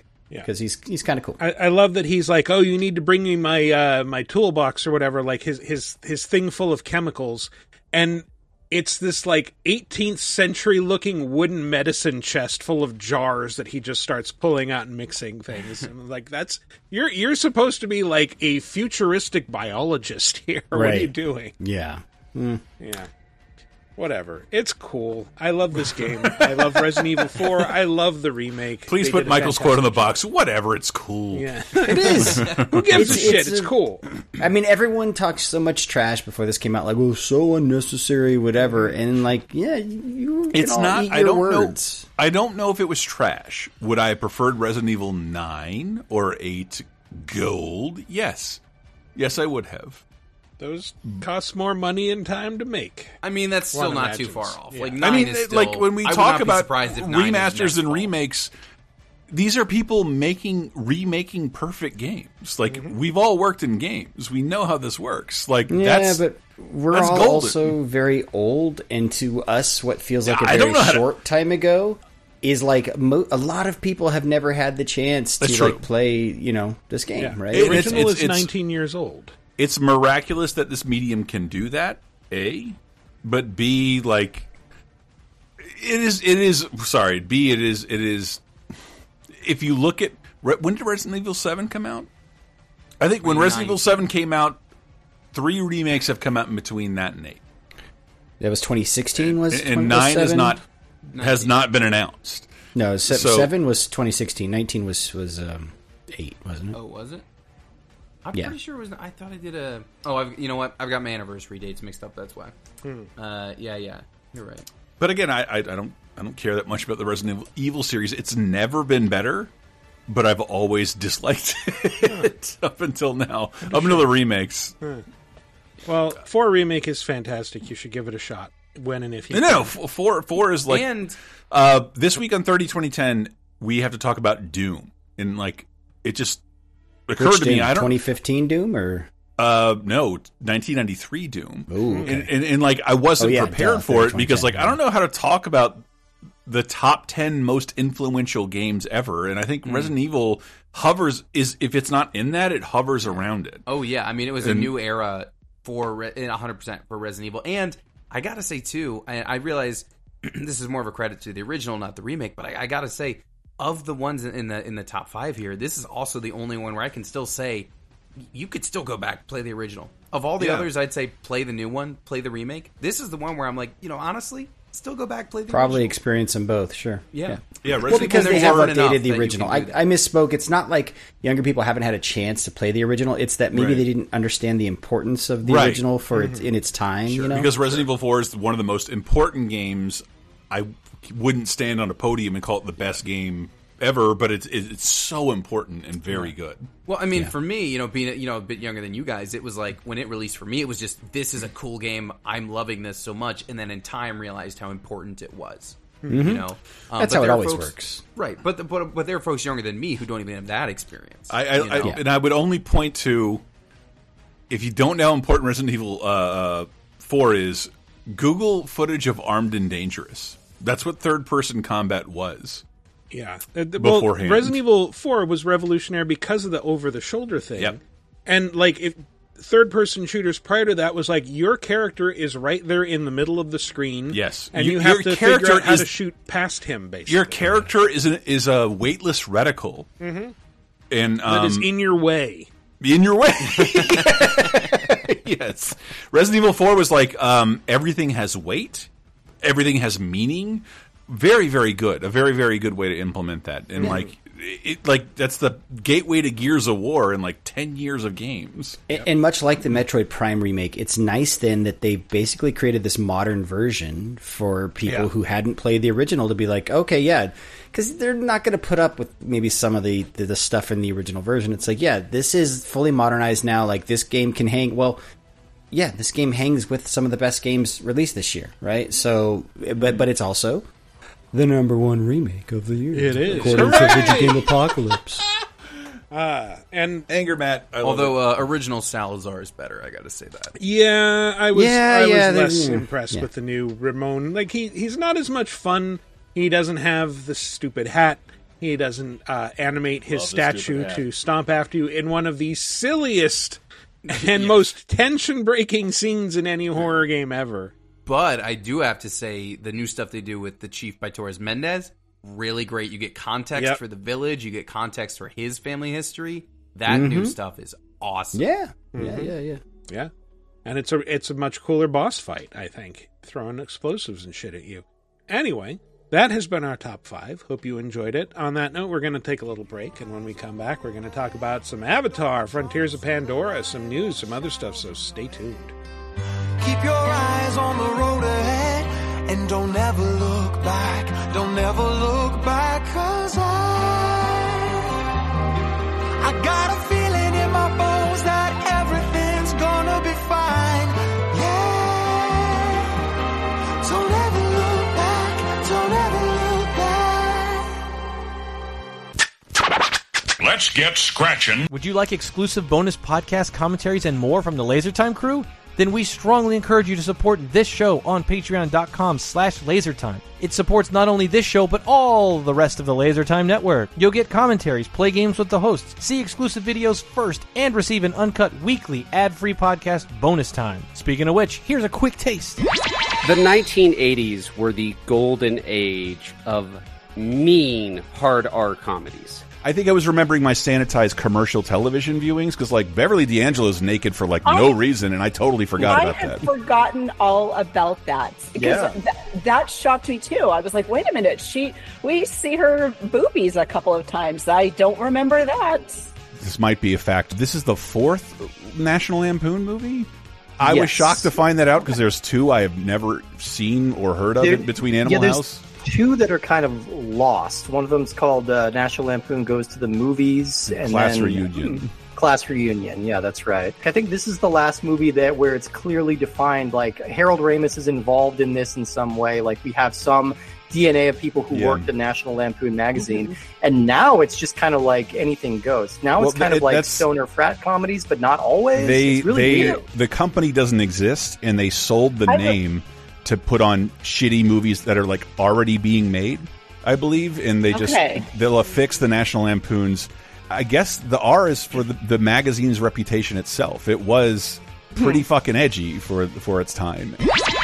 Get Bonus Time, a weekly uncensored and commercial-free podcast every Tuesday, starting for just $5 on patreon.com/lasertime. And welcome back to our second segment where we're going to launch straight into...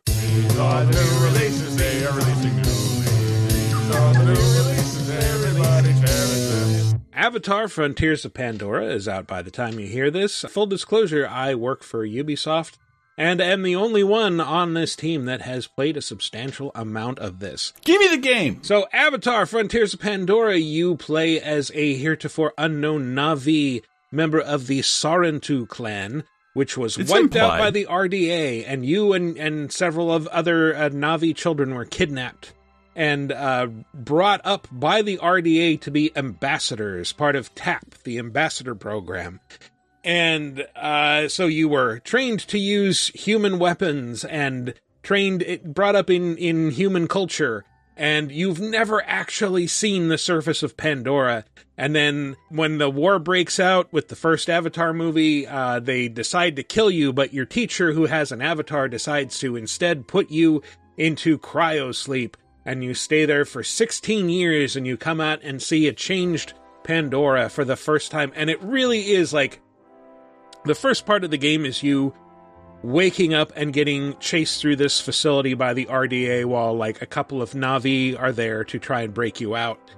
And after ducking and sneaking through all these ducts and crumbling hallways, you finally see Pandora for the first time, and it is like that moment in The Wizard of Oz when Dorothy opens the door and everything is in full color because you are leaving this gray-ass sewer tunnel, and you come out into this beautifully colorful world, and there's, like, wildlife running all over the place.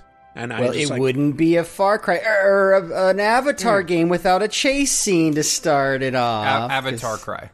This, I am here for that, by the way. That's not an insult. Right, yeah. I want this more than anything to be Avatar Cry. And all the trailers have looked so Far Cry to me. I'm like, fuck yeah, dude, Far Cry with the giant feline alien creature. If you told me Avatar DLC was coming to Far Cry 6 or 5, I'd be like, that's an instant buy. I would do that in a second. Yeah, open world Pandora. It's a previously unseen area of Pandora, the western frontier.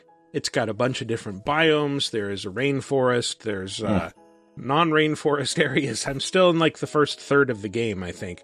So I haven't seen many of them. Give me the game! I want it so bad! But there's a lot of stuff out there, and there are, of course, story missions to run. You are rediscovering your heritage and helping to unite the other clans against the RDA, and you will get an Ikran and get to fly around on it. You will get to run around. Just exploring in this game is an absolute blast. I just want to say that, like, the traversal, the movement is super fun. As a Navi, you're very athletic. You can jump around really, really high, really far. There are, like, these things that I think are intended as quote-unquote highways, where it's just like, here's like a really long, spiraling root-like structure that just goes on forever, and it's covered in these little blooms that when you run past them will release a chemical that spikes your adrenaline, so you move even faster. So basically, it's like these are like fast movement things. All the fun is on the same side. Mm-hmm. You're all talking to one another. It's a Far Cry where you're talking to the universe at the same time. It should eliminate crafting if I was making the game. Oh, there's so much crafting. So that is actually part of it is you'll get, a lot of the side quests you'll get are like, oh, let's share a meal together. Search for superior ingredients, and you have a hunter's guide where it's like, okay, you can find rarer, higher quality things of like this fruit or this animal in this biome. So then you check your map, like, okay, where's this biome in the areas that I've explored? Okay, I'll go there and I'll look around and I'll find this shell fruit or whatever, and it's a superior one. I see. So it's got Far Cry hunting. You just have to ask the thing for permission before you kill it, and then feel bad afterwards. Hey, stop it! The second Avatar movie is about going to a different biome, and you have to ask a new chief for permission, or he'll murder you. Well, you have to talk to the different clans and get their cooperation. You have to, like, early on, there's a hunter because you're hunting wildlife, and you will spend a lot of time, like, as you're patrolling around, there's a lot of aggressive wildlife that will just suddenly attack you, and you're going to have to defend yourself. There's little things that pop up to say, like, whether you killed cleanly and mercifully. I'm not really sure what it does, because I haven't quite learned to kill quickly and mercifully. You have other Navi who teach you that, and, for example, you're supposed to thank the animal afterward, and I was telling a joke. That's a real thing. You have to. Yes. Once you get that lesson, every animal that you harvest, you'll thank them. If you haven't seen the new movie or been on the rides, this is a really good universe to have a game set in. Yes, because you're talking to the universe the whole time you're doing anything. Mm-hmm. I was going to say I'm not an Avatar guy, but I have been on the rides. I have flown on the back of the Econ or whatever it's called. Ikran. You can name your Ikran Carol or Floof if you want. There's like a bunch of different names that your character will say. And those are two of them. The two that I remember. I'm disappointed because when Dave went to 2K, I can put an Antista in almost every wrestling game and they'll say it out loud. Mm-hmm. Michael Cole. Antista is a loser and falling off the cage right now. It's a little more like Antista is a loser. Gotta load up those clips. It's true. I also get very much Horizon Zero Dawn vibes from what I've seen of this. It's definitely got the same color palette. It's got those beautiful bright blues. There is a lot of crafting. I will say a big part of this game is learning about Na'vi culture and talking to Na'vi and... You lost me. So, like, a big part of it is, it's sort of a Na'vi simulator. Almost, where, like, you're crafting a lot. You're learning to be a Na'vi. Learning to connect with your people and your homeworld who you've never talked to or seen before. It's probably a lot less X-rated than most Na'vi simulators you can find on the internet. Let's just keep it at that.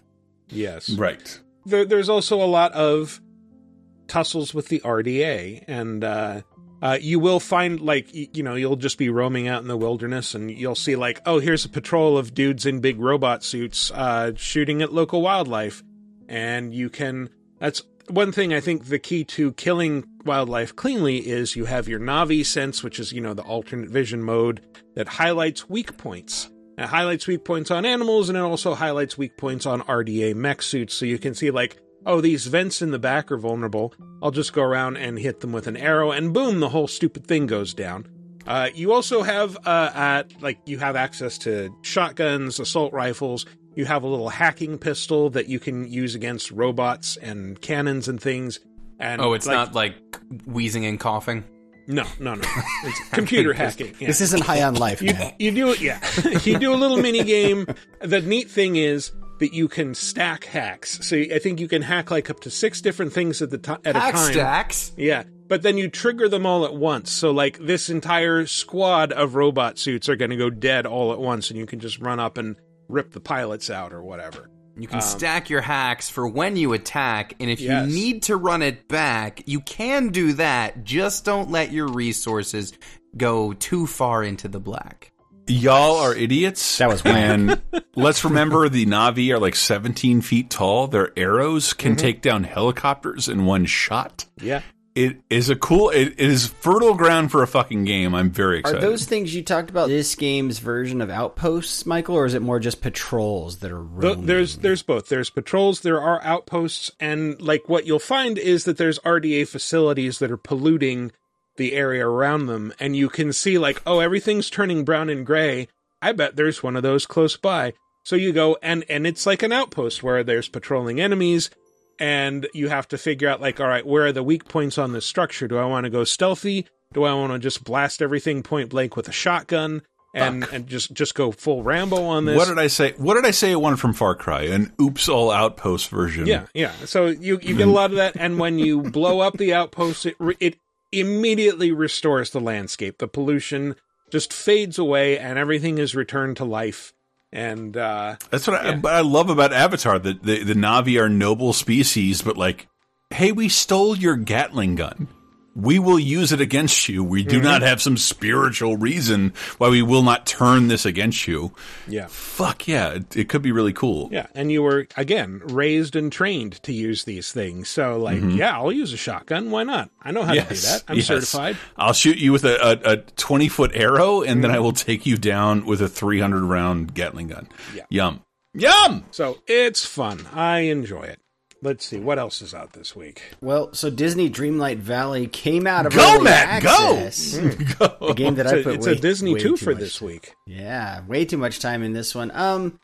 It's fine. If you haven't played it, I don't know that I would have paid full price for this game. Like, I love that it was part of Game Pass, and I spent, like, a lot of time with this game, and it's a good, like, town sim.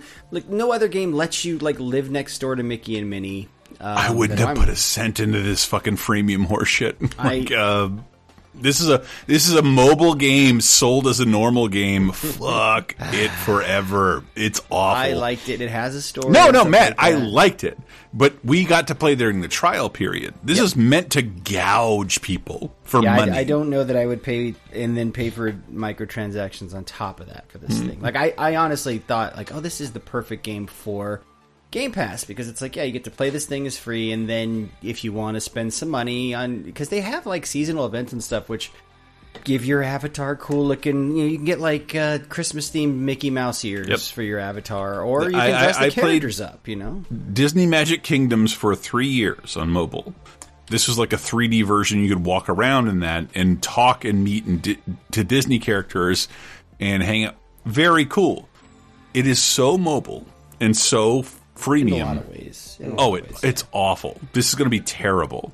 But a game that is not freemium, because it's included as part of your Apple Arcade subscription. So Sonic Dream Team launched this week. And this is so Sonic Superstars obviously launched earlier this year. That is the 2D, well, it's built in 3D, but, side-on 2D, side-scrolling platformer. This is a fully 3D platformer, so totally different game style. This isn't like, they brought Superstars to mobile. So I do encourage you, if you are an Apple Arcade subscriber, it's sitting there waiting for you. You get to play it. Brand new Sonic 3D experience. So. What I loved about the new Sonic Superstars was that it's like a bunch of old Sonic levels. This is a bunch of like new Sonic Colors levels. You're going through someone's head, subconscious, whatever your dreams, but they look insane. No, it's the levels are unique, and just quick correction: their Superstar levels are all new. Obviously, they share some similarities. No, I know, but they're supposed to be Chemical Zone or Green Hill Zone. These are like equivalents. You have never seen what the Sonic Dream Team looks like before. They're not like It's totally unique looking, and it's the first time you get to play as Cream the Rabbit in quite some time. Hey, I love Cream the Rabbit. Yay, she's awesome. One of the best characters from the Game Boy games.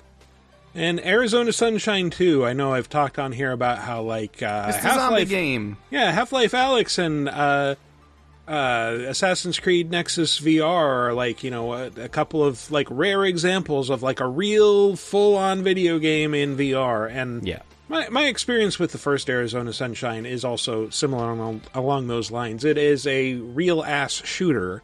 It's not a shooting gallery masquerading as a full game experience. It is a run around and shoot zombies in the face kind of game. Yeah. Yeah, I mean, it is one of I'd say the original game is one of those kind of like, there's like 10 that are like, hey, if you're going to own a VR system, you got to try these, It's a staple. Like Beat Saber being one of those. And so, the fact that it has a full-ass sequel, updated visuals and stuff like that, very, very excite for a MetaQuest owner. So. Missed opportunity to call it Arizona Moonlight, though. I'm just saying. Sure. Sure. I like sequel titles that, I was going to call it Arizona wild. Sunshine of the Spotless Mind. That's just me. Super Mario Arizona Sunshine. There you go. I don't have as many expectations on a VR game because they're still a burgeoning technology. Danny McBride was in a movie called Arizona. If I could kill zombies and say Danny McBride quips, especially if they're just ripped from Righteous Gemstones. Eat Jesus, bitch! Like that kind of stuff. I would be very, very happy. Yes. Is that it for new releases? I believe it is. All right.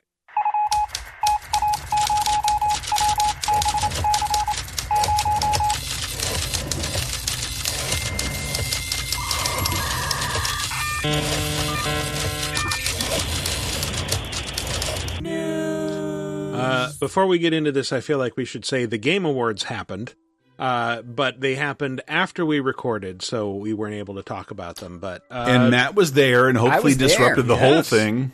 Congratulations on winning the big Reach prize. into the future and tell us what you saw. I might have accepted an award. We don't know. Oh, I can't believe that Elden Ring Kid actually got to present an award this year. No. Please thank Harry Kissinger and all his friends. Please.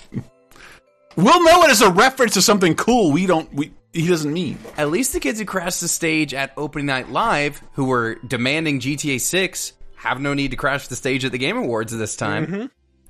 That's a real-ass problem, and I don't want to make light of the fact that, like, hey, look, listen, folks, we have a social contract in place. Don't fucking go up on stage at your local concert venue or wrestling match or sporting event. If you do, you deserve to get fucking lit up by that linebacker who took you out, dude. I'm sorry, but I was going to say, there is a reason we have security. Don't actually do that. Yeah, don't do that shit. But the GTA 6 trailer broke the fucking internet this week. Once again, I'm happy to report it has broken the record of Robert Downey Jr.'s Doolittle. Lifetime. Lifetime! in like 24 hours. No, I mean, I think it is the highest viewed non-musical release on YouTube. That is how they describe it, yeah. right? Yay, all you Gangnam Style fans, you still have that record. Or whatever Beyonce does, which are like better movies than movies. No, but this thing, at one point, it started almost like a bidding war between, the CEO of X, formerly known as Twitter, so funny. Linda Yaccarino, was like, Rockstar, please put it natively on our platform, because they were pointing people toward the YouTube version, and some people were speculating oh, they're burying the Rockstar's post, and I'm like, it got 88 million views in the first few hours. There's no burying. No, what they were saying was if you click on replies, it hides the original post. So it's like Twitter was taking steps to hide the trailer. Nice. And off mic, a couple of us were discussing how Rockstar is very old school, and they got to do that a lot 10 years ago. Now they release one game a decade. The idea of we're not going to release on Twitter, which is clearly what they said. Well, we should go back and say too, it got leaked the day It got before leaked on Twitter. Right. That is the reason it is out now. There are mechanisms in YouTube. If you upload that video to YouTube, you can click if you see something with this fingerprint, don't publish this on YouTube or alert us when it happens. That is a thing. Well, the end of the story is they eventually did publish it natively on Twitter. No, they specifically shunned Twitter for hours. In a very old school vindictive way. I don't want to make this about Twitter because fuck Twitter, but literally. But it is about Twitter. It's partially it's that it got leaked there, but Rockstar did the right thing and they said, all right, yeah, we're just going to release it officially. And it got so many views wherever you were watching it. This thing. Mm-hmm. And I'm not here, I hate when I listen to podcasts that are just speculating about shit about a game based on a trailer, that they know nothing about yet, where it's just so when I looked at this, I'm like, okay, if anything, I was comparing it, you guys, we were chatting about it, and we went back and looked at the old GTA 5 reveal trailer, and I'm like, yeah, this... Terrible. This is well, but it's doing many of the same things, but obviously it's just 2 generations ago where it's this is a much, much prettier version. It's locked in 720p. Back then we got LCD sound system. Now we have Tom Petty. Mm-hmm. Sorry. I am never a proud Floridian. Tom Petty practiced in my dad's internship building. He's from the same area of Florida as my dad is. My dad used to be annoyed by the Heartbreaker. The Heartbreakers making too much noise. That's funny. And that they put them in the trailer. It was the B-side of the single for Free Fallin', which I'm not a big music guy, but there's very few albums you can buy other than Full Moon Fever where 9 out of 10 of these songs everybody will recognize. Yeah. I knew that song even if it was a B-side, just because I listen to so much Petty, and it's just Full Moon Fever is one of the best albums of all time. But it's such a Rockstar thing to take a forgotten song, a lesser known song by Tom Petty because he has so many hits, but it's not one of his major hits. No. That is B. It wasn't a hit at all. It's a B-side, but it is. But they made it a point to pick something thematic for the trailer they were presenting. So this idea of being on this long and dangerous road together, very fitting for the story they're telling. And Matt, I don't like speculating a bajillion things based on a 90-second thing either. But as far as what's definitive from this, we're back in Vice City. The trailer mirrored a bunch of real world crazy Florida stories, which is the viral awesome. stuff. Wasn't that fun? I think that was wonderful. Did we know, wonderful. by the way, the one of the ways I felt old is I had a coworker being like, "Oh, so this must be GTA's take on Miami," and I'm like, "Yeah, there was a game called Vice City that happened before you were born. That was, and also isn't one of the 2D ones." Is also Vice City, isn't it? I don't think so. I think the very first game might have had 3 maps, and it included Liberty, Vice, and Los Santos. I think it's technically been one of the first ones.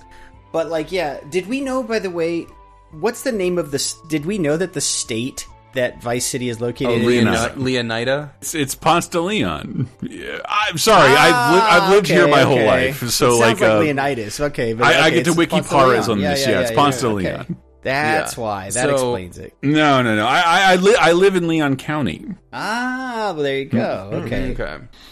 So as far as like what is known, we're in that setting. We have dual protagonists. We have Which Lucia. we knew from the previous leak, like what, 2 years ago? Right? Yeah. So we have point? Lucia and what's the dude's name? I don't know, but he sounded like Nolan North in that trailer. Yeah. And of course, like the internet is going crazy over Lucia, and not just because she is the first like female protagonist in GTA, but because the internet saw her face and did what the internet did immediately. Well, but the internet that's what's wild is I always forget that, like, as someone who plays a lot of video games, like, I get excited for Grand Theft Auto stuff or Rockstar games because they make great things, but like, to normies, Grand Theft Auto games are fucking life-altering. There were people in the comments on the YouTube saying things like, a moment of silence for those of us who didn't live long enough to see this trailer debut. Like, there were people... Well, that's the thing. You also don't play GTA 5 online. Online. None of us do. Yeah. So this hasn't been a huge part of your life for the past 10 In my years. travels, I've met more people who have played GTA Online who's ever played GTA 4 or 5. Yeah. I mean, that's just a money machine for them at this point. Yeah. And that is something I will speculate about, which is like, if you're making that much money on GTA Online, is this game going to introduce a new version of Online, or is it literally just going to introduce like a new section of the map that Online will continue to work? Let's put it this way. Red Dead 2 announced a new version of Red Dead Online that and nobody came. Just announced it's closing down. Yeah. Because it went nowhere. It doesn't do anything. But my favorite thing about the trailer is the social media aspect. Yes. Because they're adding an in-game social media aspect, a clout thing that is going to have some online game enhancement. All of those shots, by the way, if you look at most of those shots, they're shot from the car. Right. They're framed you're like driving you're watching through. an Instagram video. Yes. Yeah. They're shot from the car. You have two protagonists, like if you remember in Red Dead, a guy would ride your coach. This very rarely happened in GTA, other than your cab driver. But like, you always have the option in GTA, because you have two protagonists. Someone's driving your car. Someone else can be filming. Filming what? Someone twerking on a roof. Someone pulling a gator out of a pool. I don't know why two bank robbers would draw more attention to themselves. I don't think that stuff was gameplay related. That's I all do. just I do. mood. I do, that Matt. Woman dancing on the car is all mood. No, Matt. I do. I'm positive. I did see there is a video on YouTube that does a comparison. Like, a lot of these shots were taken from like real life TikTok events. Yeah. Mm-hmm. Including the nudist who's watering his lawn. It's never been this explicit, though. Yeah. Like, these are all like one-to-one examples. But what I'm saying is, if they you, have if you Florida follow, Joker in there, if you follow the typical Rockstar marketing program, they always launch with a mood piece first. That is establishing the setting and the mood. Great of that mood game. piece. And that's all this was. This was their mood piece. I'm honestly surprised it showed us the protagonists. Michael and I were in the hype cycle of 4 and 5, and they are about showcasing new technology. The crux of GTA is always about like being in a living, breathing universe, and building a social media inside of a game that enhances the game is exactly what Rockstar would do. I mean, a cajillion games have had social media in them, though, right? Like, not a cajillion games, have not had this substantially. Although you're not contributing anything really to the social media, but it is like, you know, part of how your character gets news in the game. That clout, baby. We just did a spoiler cast on Spider-Man 2, patreon.com/lasertime, that incorporated a social media platform, which is how you got missions in Spidey. This is not new to open world games. No. It was how you got cutscenes in Spidey. I promise you, what is happening here is going to be an element of the gameplay. This is the kind of thing I don't like to speculate on, because it's early. But think about it for a second, like the way not think about it for a second, the way I'm thinking about it. In GTA, the only time you're interacting with people is when you're shooting them with a gun. Not true. No. I know it's not true. But now imagine now imagine there's all these other ways to interact with the community while making currency. And now social media. I was going to say, now that we have the first person, when the first person mode was introduced, that is an easy way. You can easily slap social media kind of work onto that. Almost all those shots were out of a driver's side of the window, while you have two protagonists.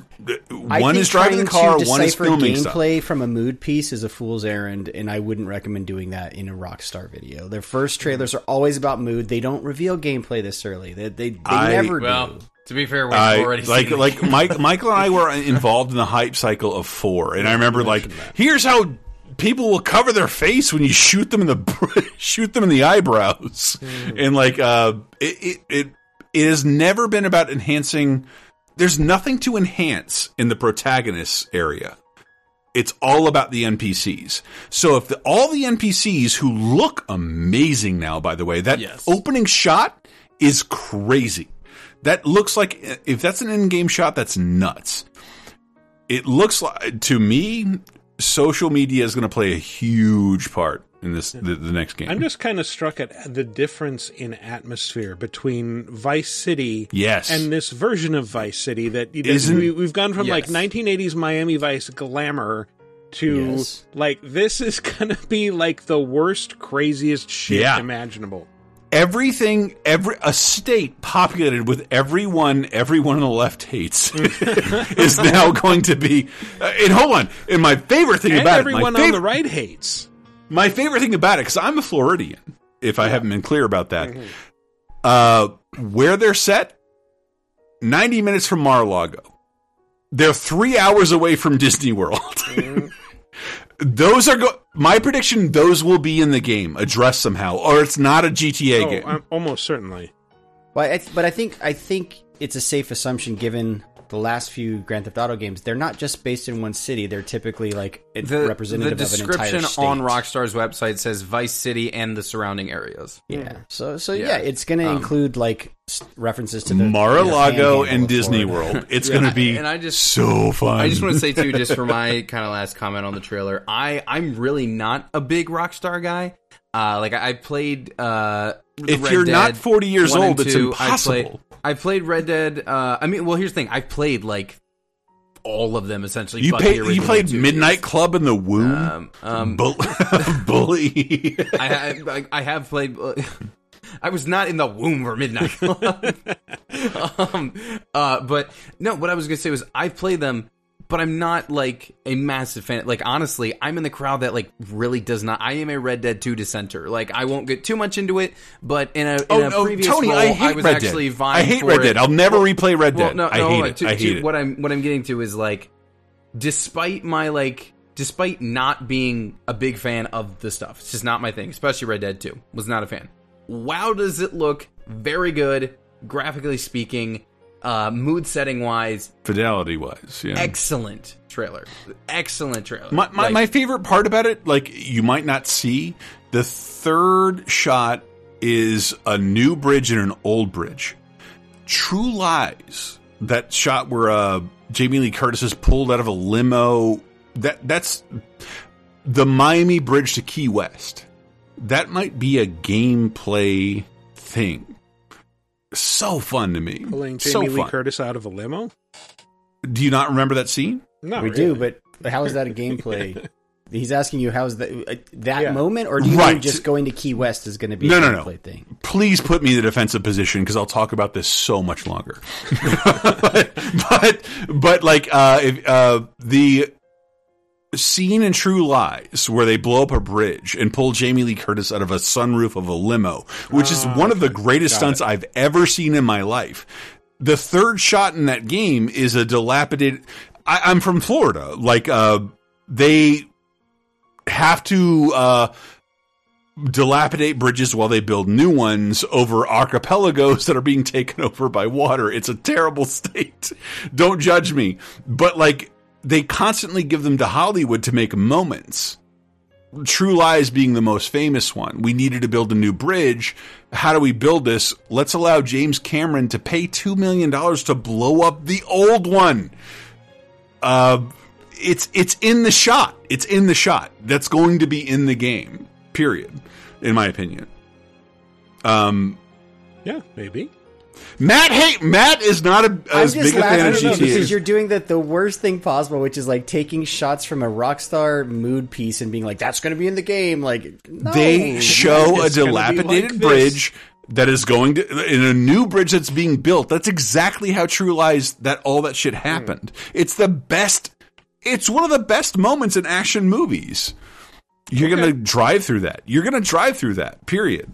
In 2025, we should say, by the way, that's the biggest punch to the nuts. Yeah, I'm very curious because it's like it will have been 12 years since the last GTA, and what even like I was talking to you guys about this off mic. Like I feel like both this and Skyrim they've been gone for so long. They have such huge reputations. Their expectations are sky high. Like, what are they going to do that is going to meet those expectations? It's the reason Valve can't really count tricky. to 3. Like, if you wait too long, sometimes the moment passes you by, and I have a one sentence answer to you. By the way, there is no Skyrim version of Florida.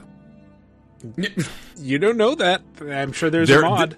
There is not. You know what I'm talking about. There's marshlands and there's all kinds of bog worlds. I live here, bro. We have to live where those with lizard people come from in Skyrim. They're from a Florida-like environment. Every time I'm like, God, why do I have to live with these dinosaurs with the sharp teeth? What are bass salts? By the way, not in Skyrim. We should say the Elder Scrolls world, because Skyrim is the Nordic part of that. Florida is a great setting for a chaotic game right now. Sure. Yeah. Absolutely. Yes. It's perfect. Perfect. They won't even call it Florida, which I thought for a while they called San Andreas like it's still California. No, I guess they never did. I guess what always kind of rubs me the wrong way is I feel like every time there's a new GTA or rumors of a new GTA, people outside the US start to get excited about the possibility of it being set wherever they live, and then they get disappointed when it's still set in the US. Like, you understand that this whole series is a huge satire on American culture specifically. Yes. Like, this doesn't, like, why isn't this set in a hot fuzz town? Yeah, it won't work in London because London does not have the unique blend of awfulness that makes it possible they did for London. this story They did London to be in as the a US. DLC. Yeah, London did. 1969. The last thing I'll never say went is back to it. That was for GTA 1. Florida is a parody of the promise of America. It's perfect. Yes. Yeah. The other thing I will call out that was specifically mentioned in the press release is coming to console only, so no PC release, SimShip at least, which shouldn't surprise you if you know that kind of the way Rockstar typically does stuff. Yeah. They always start on console and then branch out to PC. Which only bugs me personally because I'm not going to play it on PC. But like, you optimize this for Xbox Series X, meaning you optimize. These are all AMD cards. They're all developed on PC. Right, like why couldn't you release this on PC at the same time? I should have got a better card. I don't think it's a tech issue with them. I don't think it's that they can't do it. I think it's an intentional thing. I know, but with PC comes mods and all sorts of things you have to take into account. Have to protect and hire a team to do. And every time Rockstar releases one of these games on PC, they get better, way better. Yeah. But the longest break, I looked this up, was 3 years. 3 years. It took 3 years to get GTA from consoles to PC, and then that's unacceptable. Yeah. But the whole time off mic, we've been joking. Rockstar's old school. Like, their press release is accessible on the worst website I've ever seen. They're more than old school. They're sometimes just no school. They've always done things differently than the rest of the industry. Like, they just march to the beat of their own drum. And I know that sounds trite but it's true. Like, it's true. It's totally true. They've always done their own things. They just, Michael and I were in their system, and I remember being in a car, I didn't do anything wrong, but 8 people are about to commit suicide. Yeah, I think that was the PR guy that we were talking to, and those people were on fire all day. Yeah, and he was saying he had to leave his phone on at all hours and was expected to pick up, like, if he gets a call at like 5 a.m, 2 a.m, he needs to pick up or he's in trouble. So Michael and I were getting hammered in Brooklyn and have some of the most adorable pictures of us you'll ever see. The Rockstar guys are like, everything is terrible. Yeah. Like, no one can stop talking about your game. Relax. Yeah. 9.5, how dare they? We were there. We heard them say shit like that. Yeah, I feel like everyone I knew in press had a very contentious relationship with them. I was always on very good terms with them because I fucking loved their games. I love GTA games. I love GTA games. They are some of the best games that have ever been made. Can't wait for this one. Well, you gotta wait till 2025. Yeah. Yep. Yeah, and my guess is the reason they did that is to keep online strong and going and as long as possible, and kind of give people a heads up about a transition. It's a publicly traded company. I think that's why they did it. Yeah, of course. I mean, Matt would know more about this than any of us, but like Take-Two just did their quarterly results, and that's nobody announces a game before it's 6 months out of release. They announced a game 18 months away from like theoretically being released. We went over this on a previous show. They announced their trailer at the same time as their earnings call, right? Like that's why they did that. It was to please shareholders. So. This game and the trailer is the best trailer I've seen in years. It's so good. We should move along. Absolutely. So one thing you'll not be able to do as you wait for GTA 6 to launch in 2025 is watch your Discovery shows on your PlayStation consoles, because it was announced it wasn't even announced, like, I guess this week people started to get notes from Sony that said, like, hey, you know that Discovery content that you purchased from the PlayStation Store, which I don't know about you guys. I've never bought anything from the PlayStation Store. I was going to say, there's still a principle of a matter here that I'm pissed about, but I've never heard of anyone actually buying that. Anyway, so they got a note saying, like, you will no longer be able to access that. That's such a rare thing, the idea of, like, you will, not only are we losing the right to sell this, but you having bought it will no longer have access to the streaming shows that you bought.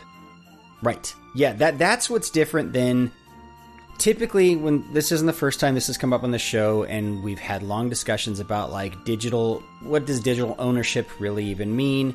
But typically in almost all cases, other than like online games where there's like a server that someone has to keep running, and if it becomes too expensive, they shut it down. It's like, hey, don't worry though, if you've bought this thing, you'll always have access to download it and watch it if you want. This note was just straight up like, you won't be able to access this content anymore that you paid for. And that it is a good reminder to us all that when you quote unquote buy a digital piece of content, or actually even physical content in theory, all you're doing is paying for a license of that content. Like, there's no guaranteed continuous access to said content. You are renting it, in some cases longer term than others, but like, it still sucks. Like, even though I think everyone kind of knows that now. We've gone over that several times on this show, but like, this is the first time I can remember where this happened, of like, you bought it and yet you don't get access to it. Well, it's the first time I've seen it for this sort of thing, right? Because we had, like, you know, let's say a PT, right? Where that was a thing. Where PT disappeared. But this is the first time where it's like, you know, an PT, which was free, by the way. PT was free. Yeah. Sure. Yes. Pregnant teacher. That's one of the... Yes, pregnant teacher.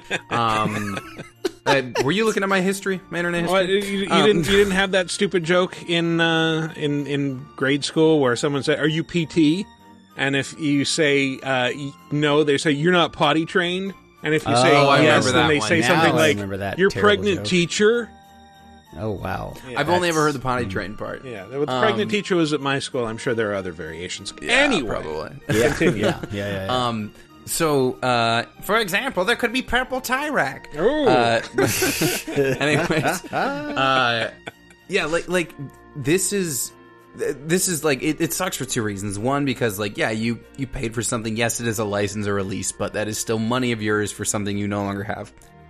But the other reason it sucks is because this is just yet another chapter in the what is Zaslav, I forget his name and don't care because he's a terrible person, doing with the company that he it's one of those where it's just like, seriously, like that man.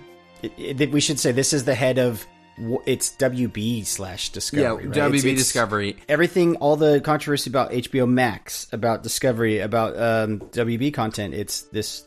A lot of this. I don't know this one guy driving it, but he tends to be the that's face what I of want to all say. this Is stuff. I don't want to. I'm not going to pin all the decisions of one company on one person. But like you said, Matt, he is the face of it.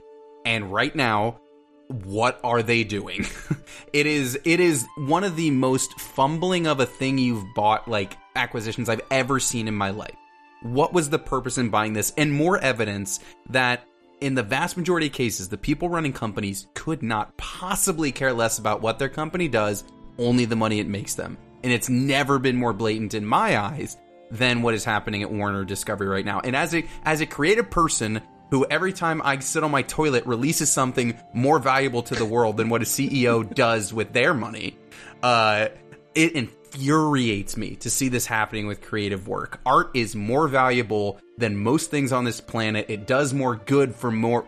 It is, after like, medicine and justice systems, art is next. Like, it is more important than whatever some stupid CEO is doing up there with his $1,000 lunches. And I'll get off my soapbox. I won't let this go on forever. But as a creative person, it just infuriates me that the people with talent continually get their stuff discarded because the people with the money and no talent who went to school just to be the boss, business degree, stupidest degree you can get. All it means is you want money and you don't have a thinking brain. I got a business degree. Asshole.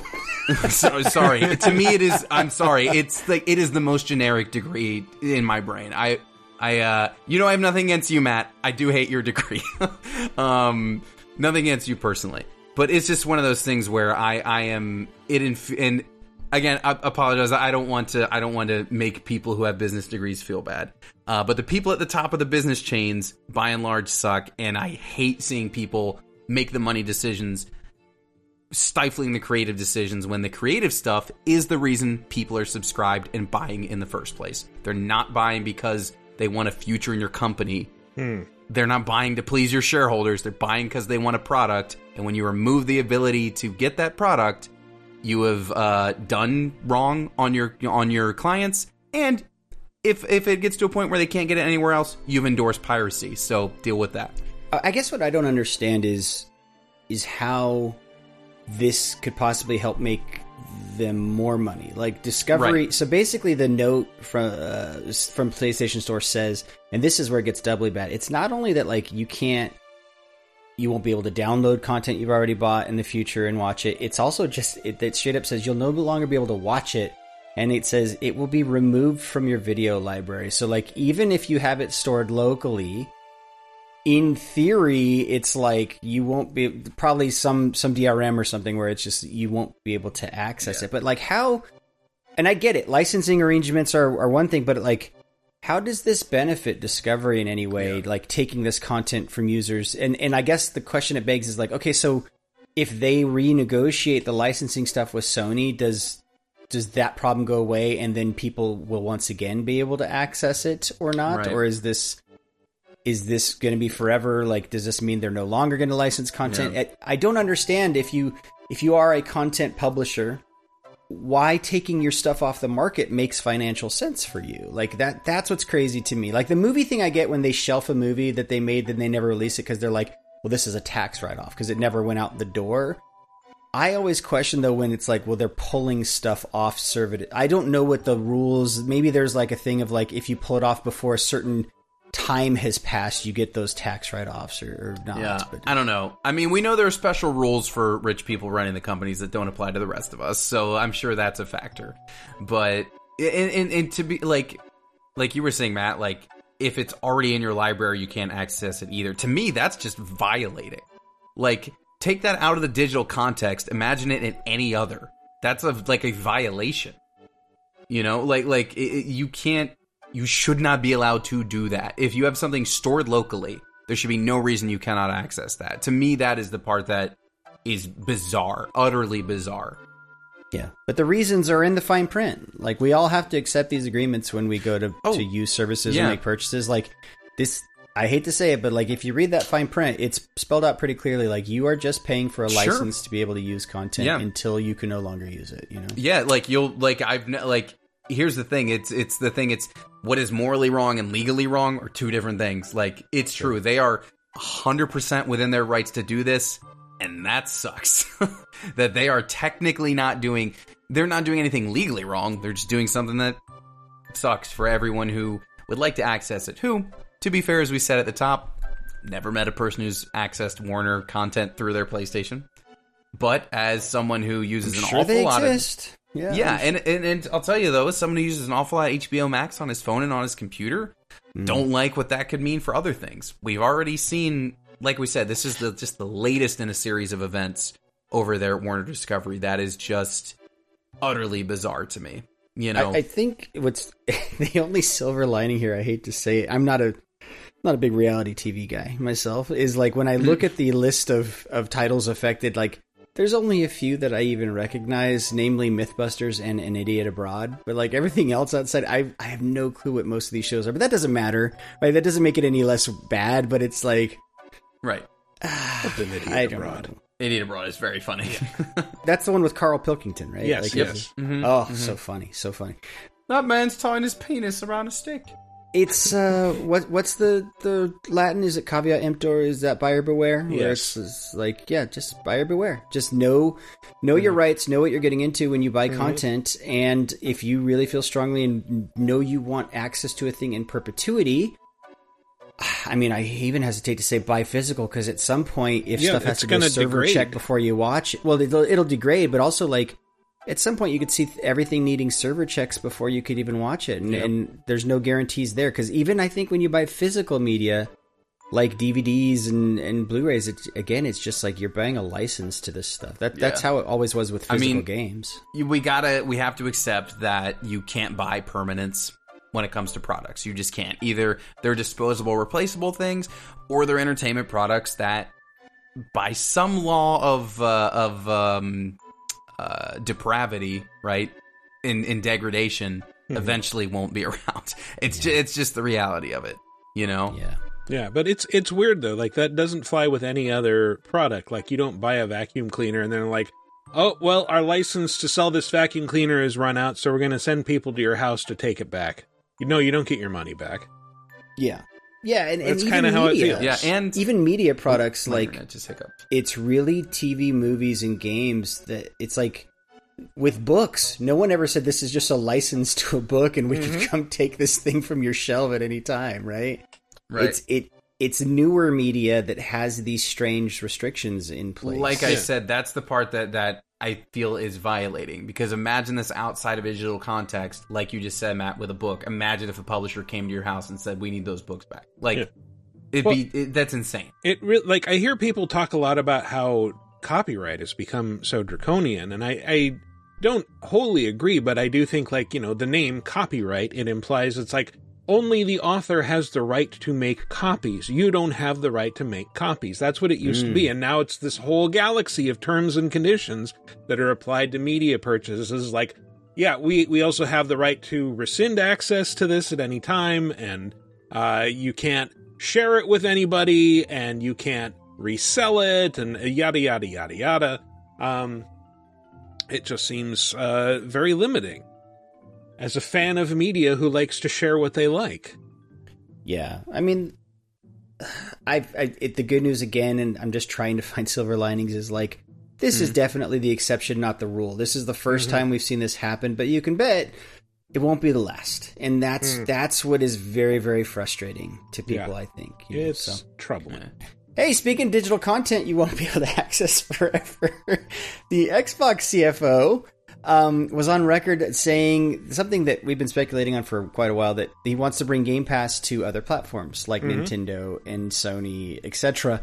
But then, oddly enough, Phil Spencer, who heads up the Xbox, walked that back later in the week. He was just like, no, our plan right now is to kind of make the experience of Game Pass as good as it can be on Xbox platforms and not that focused. Which in the past, Phil has gone on record of saying, yeah, he would be open to being on other platforms. So I wonder what is driving this change in tone.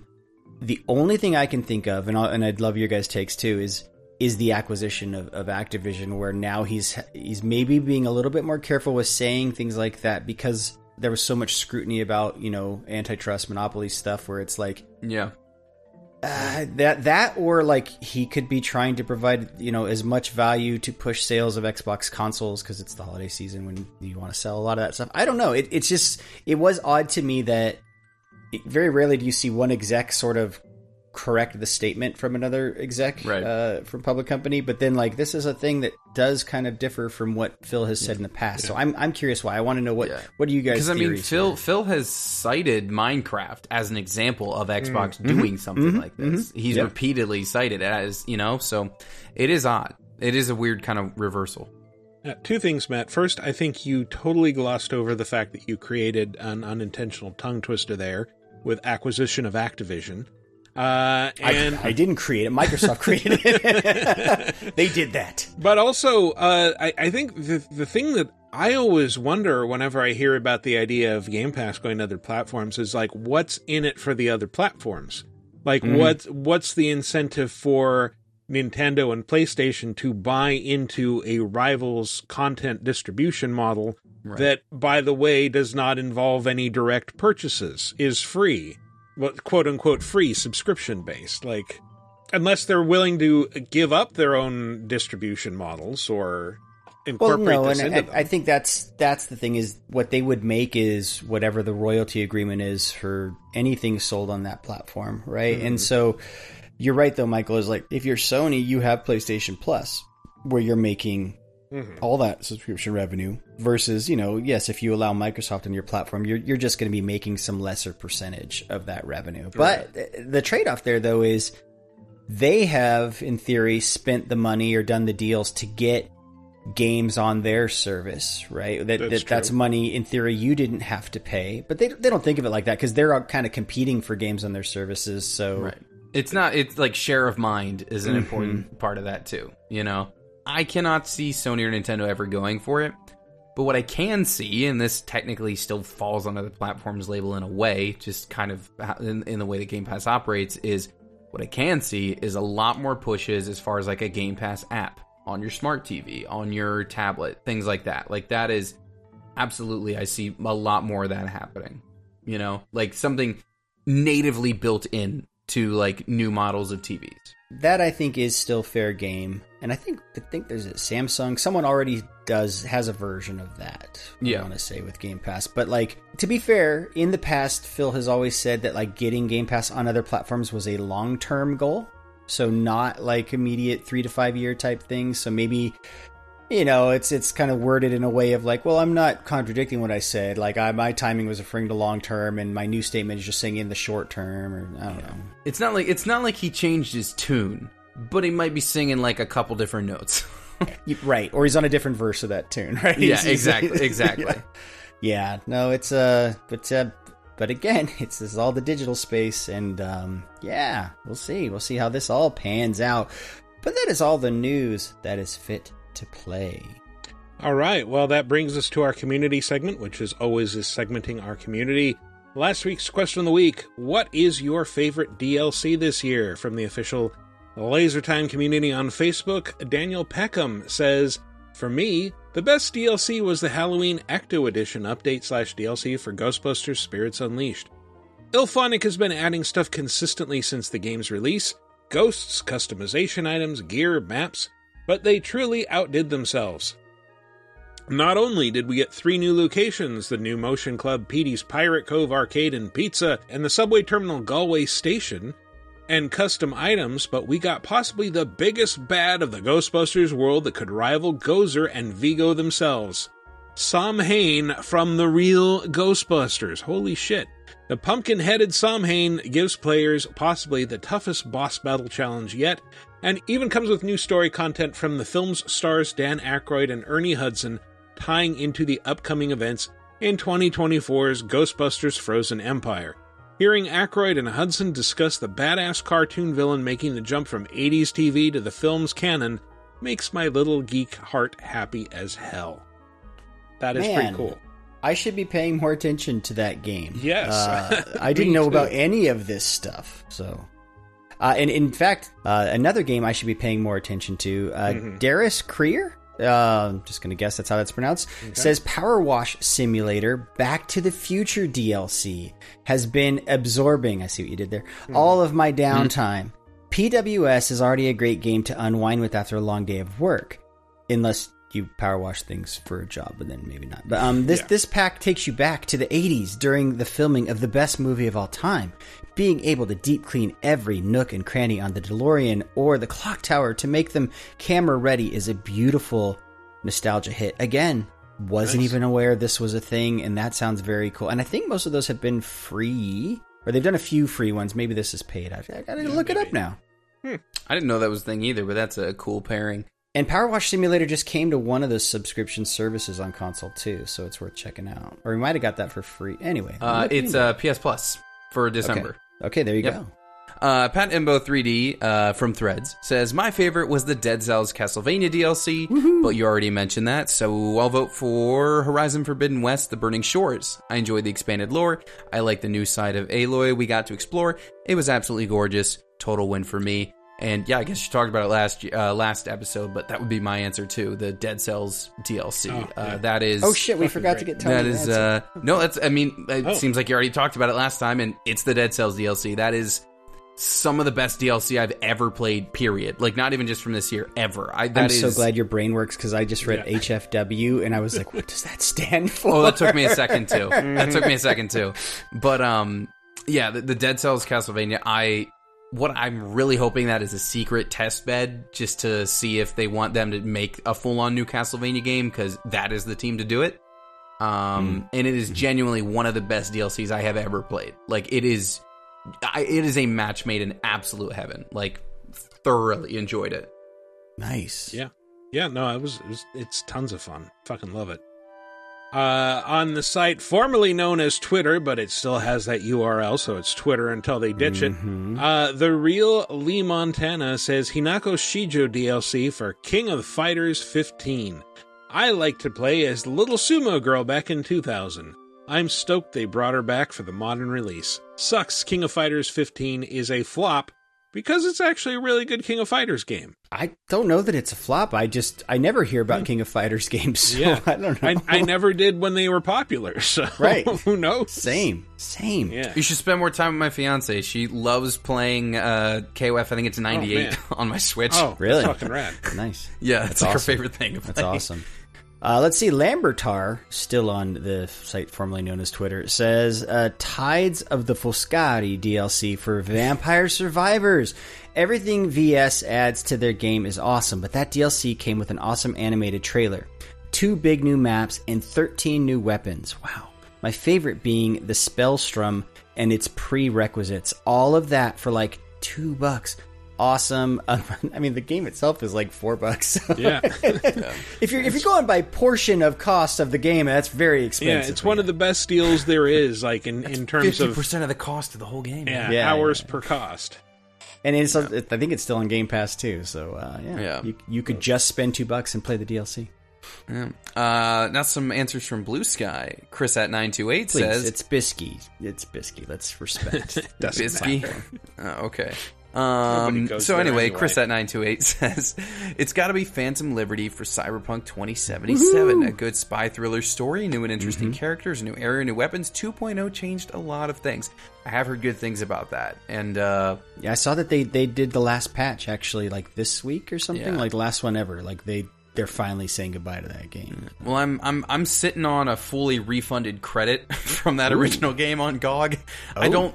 I don't think I will repurchase and replay it. I don't think even what I touched was for me, but I am glad for people who like stuck by it that it's gone this way for them. And I have heard really good things about Phantom Liberty, so hey, I'm glad people are having a good time with things.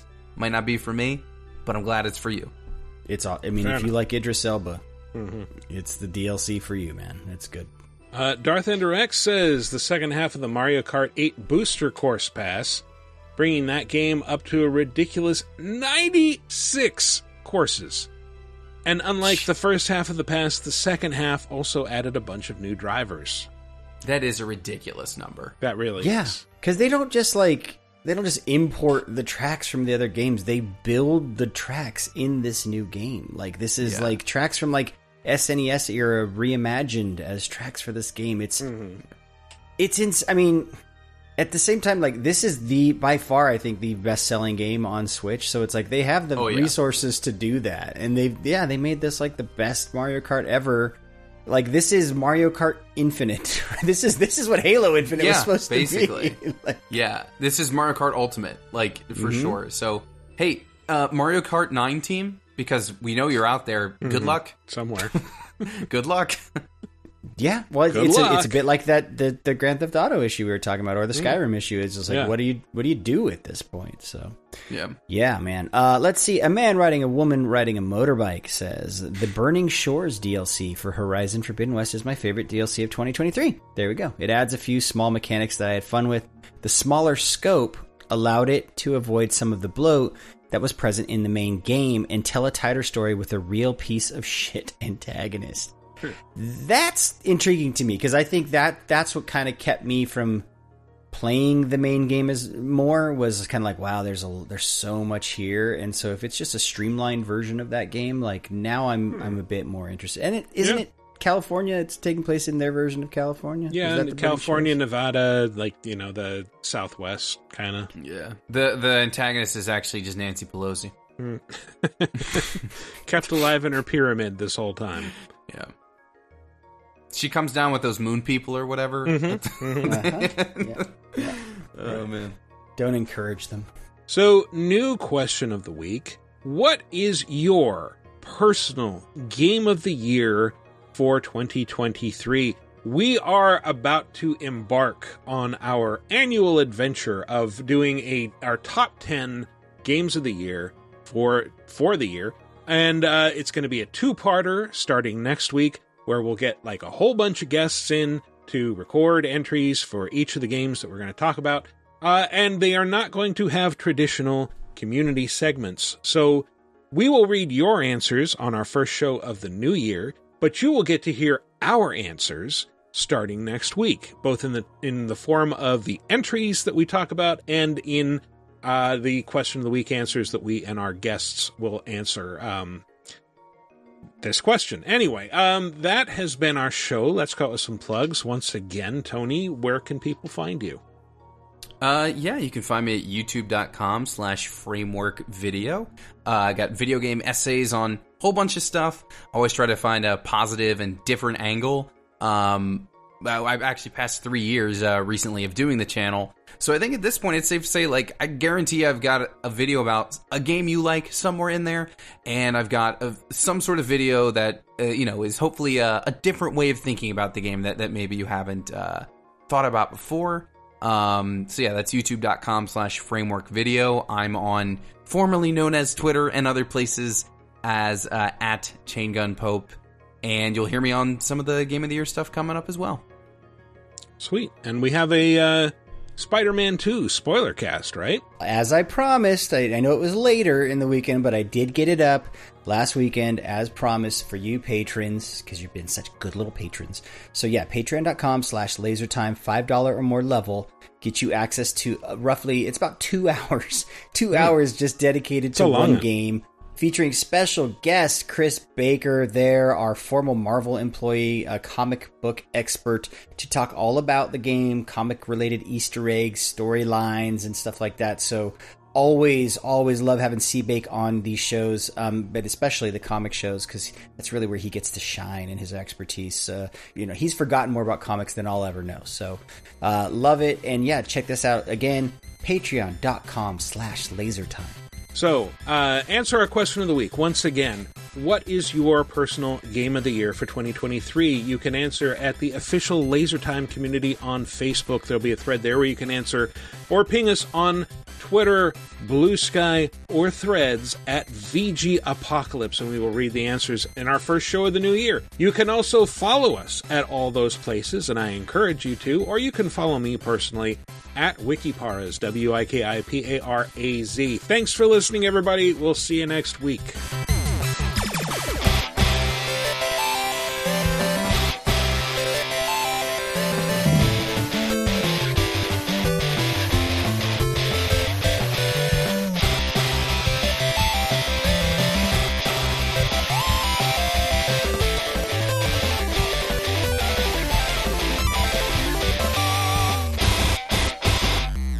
I assure you, Jesus isn't in the news. We're not bringing him.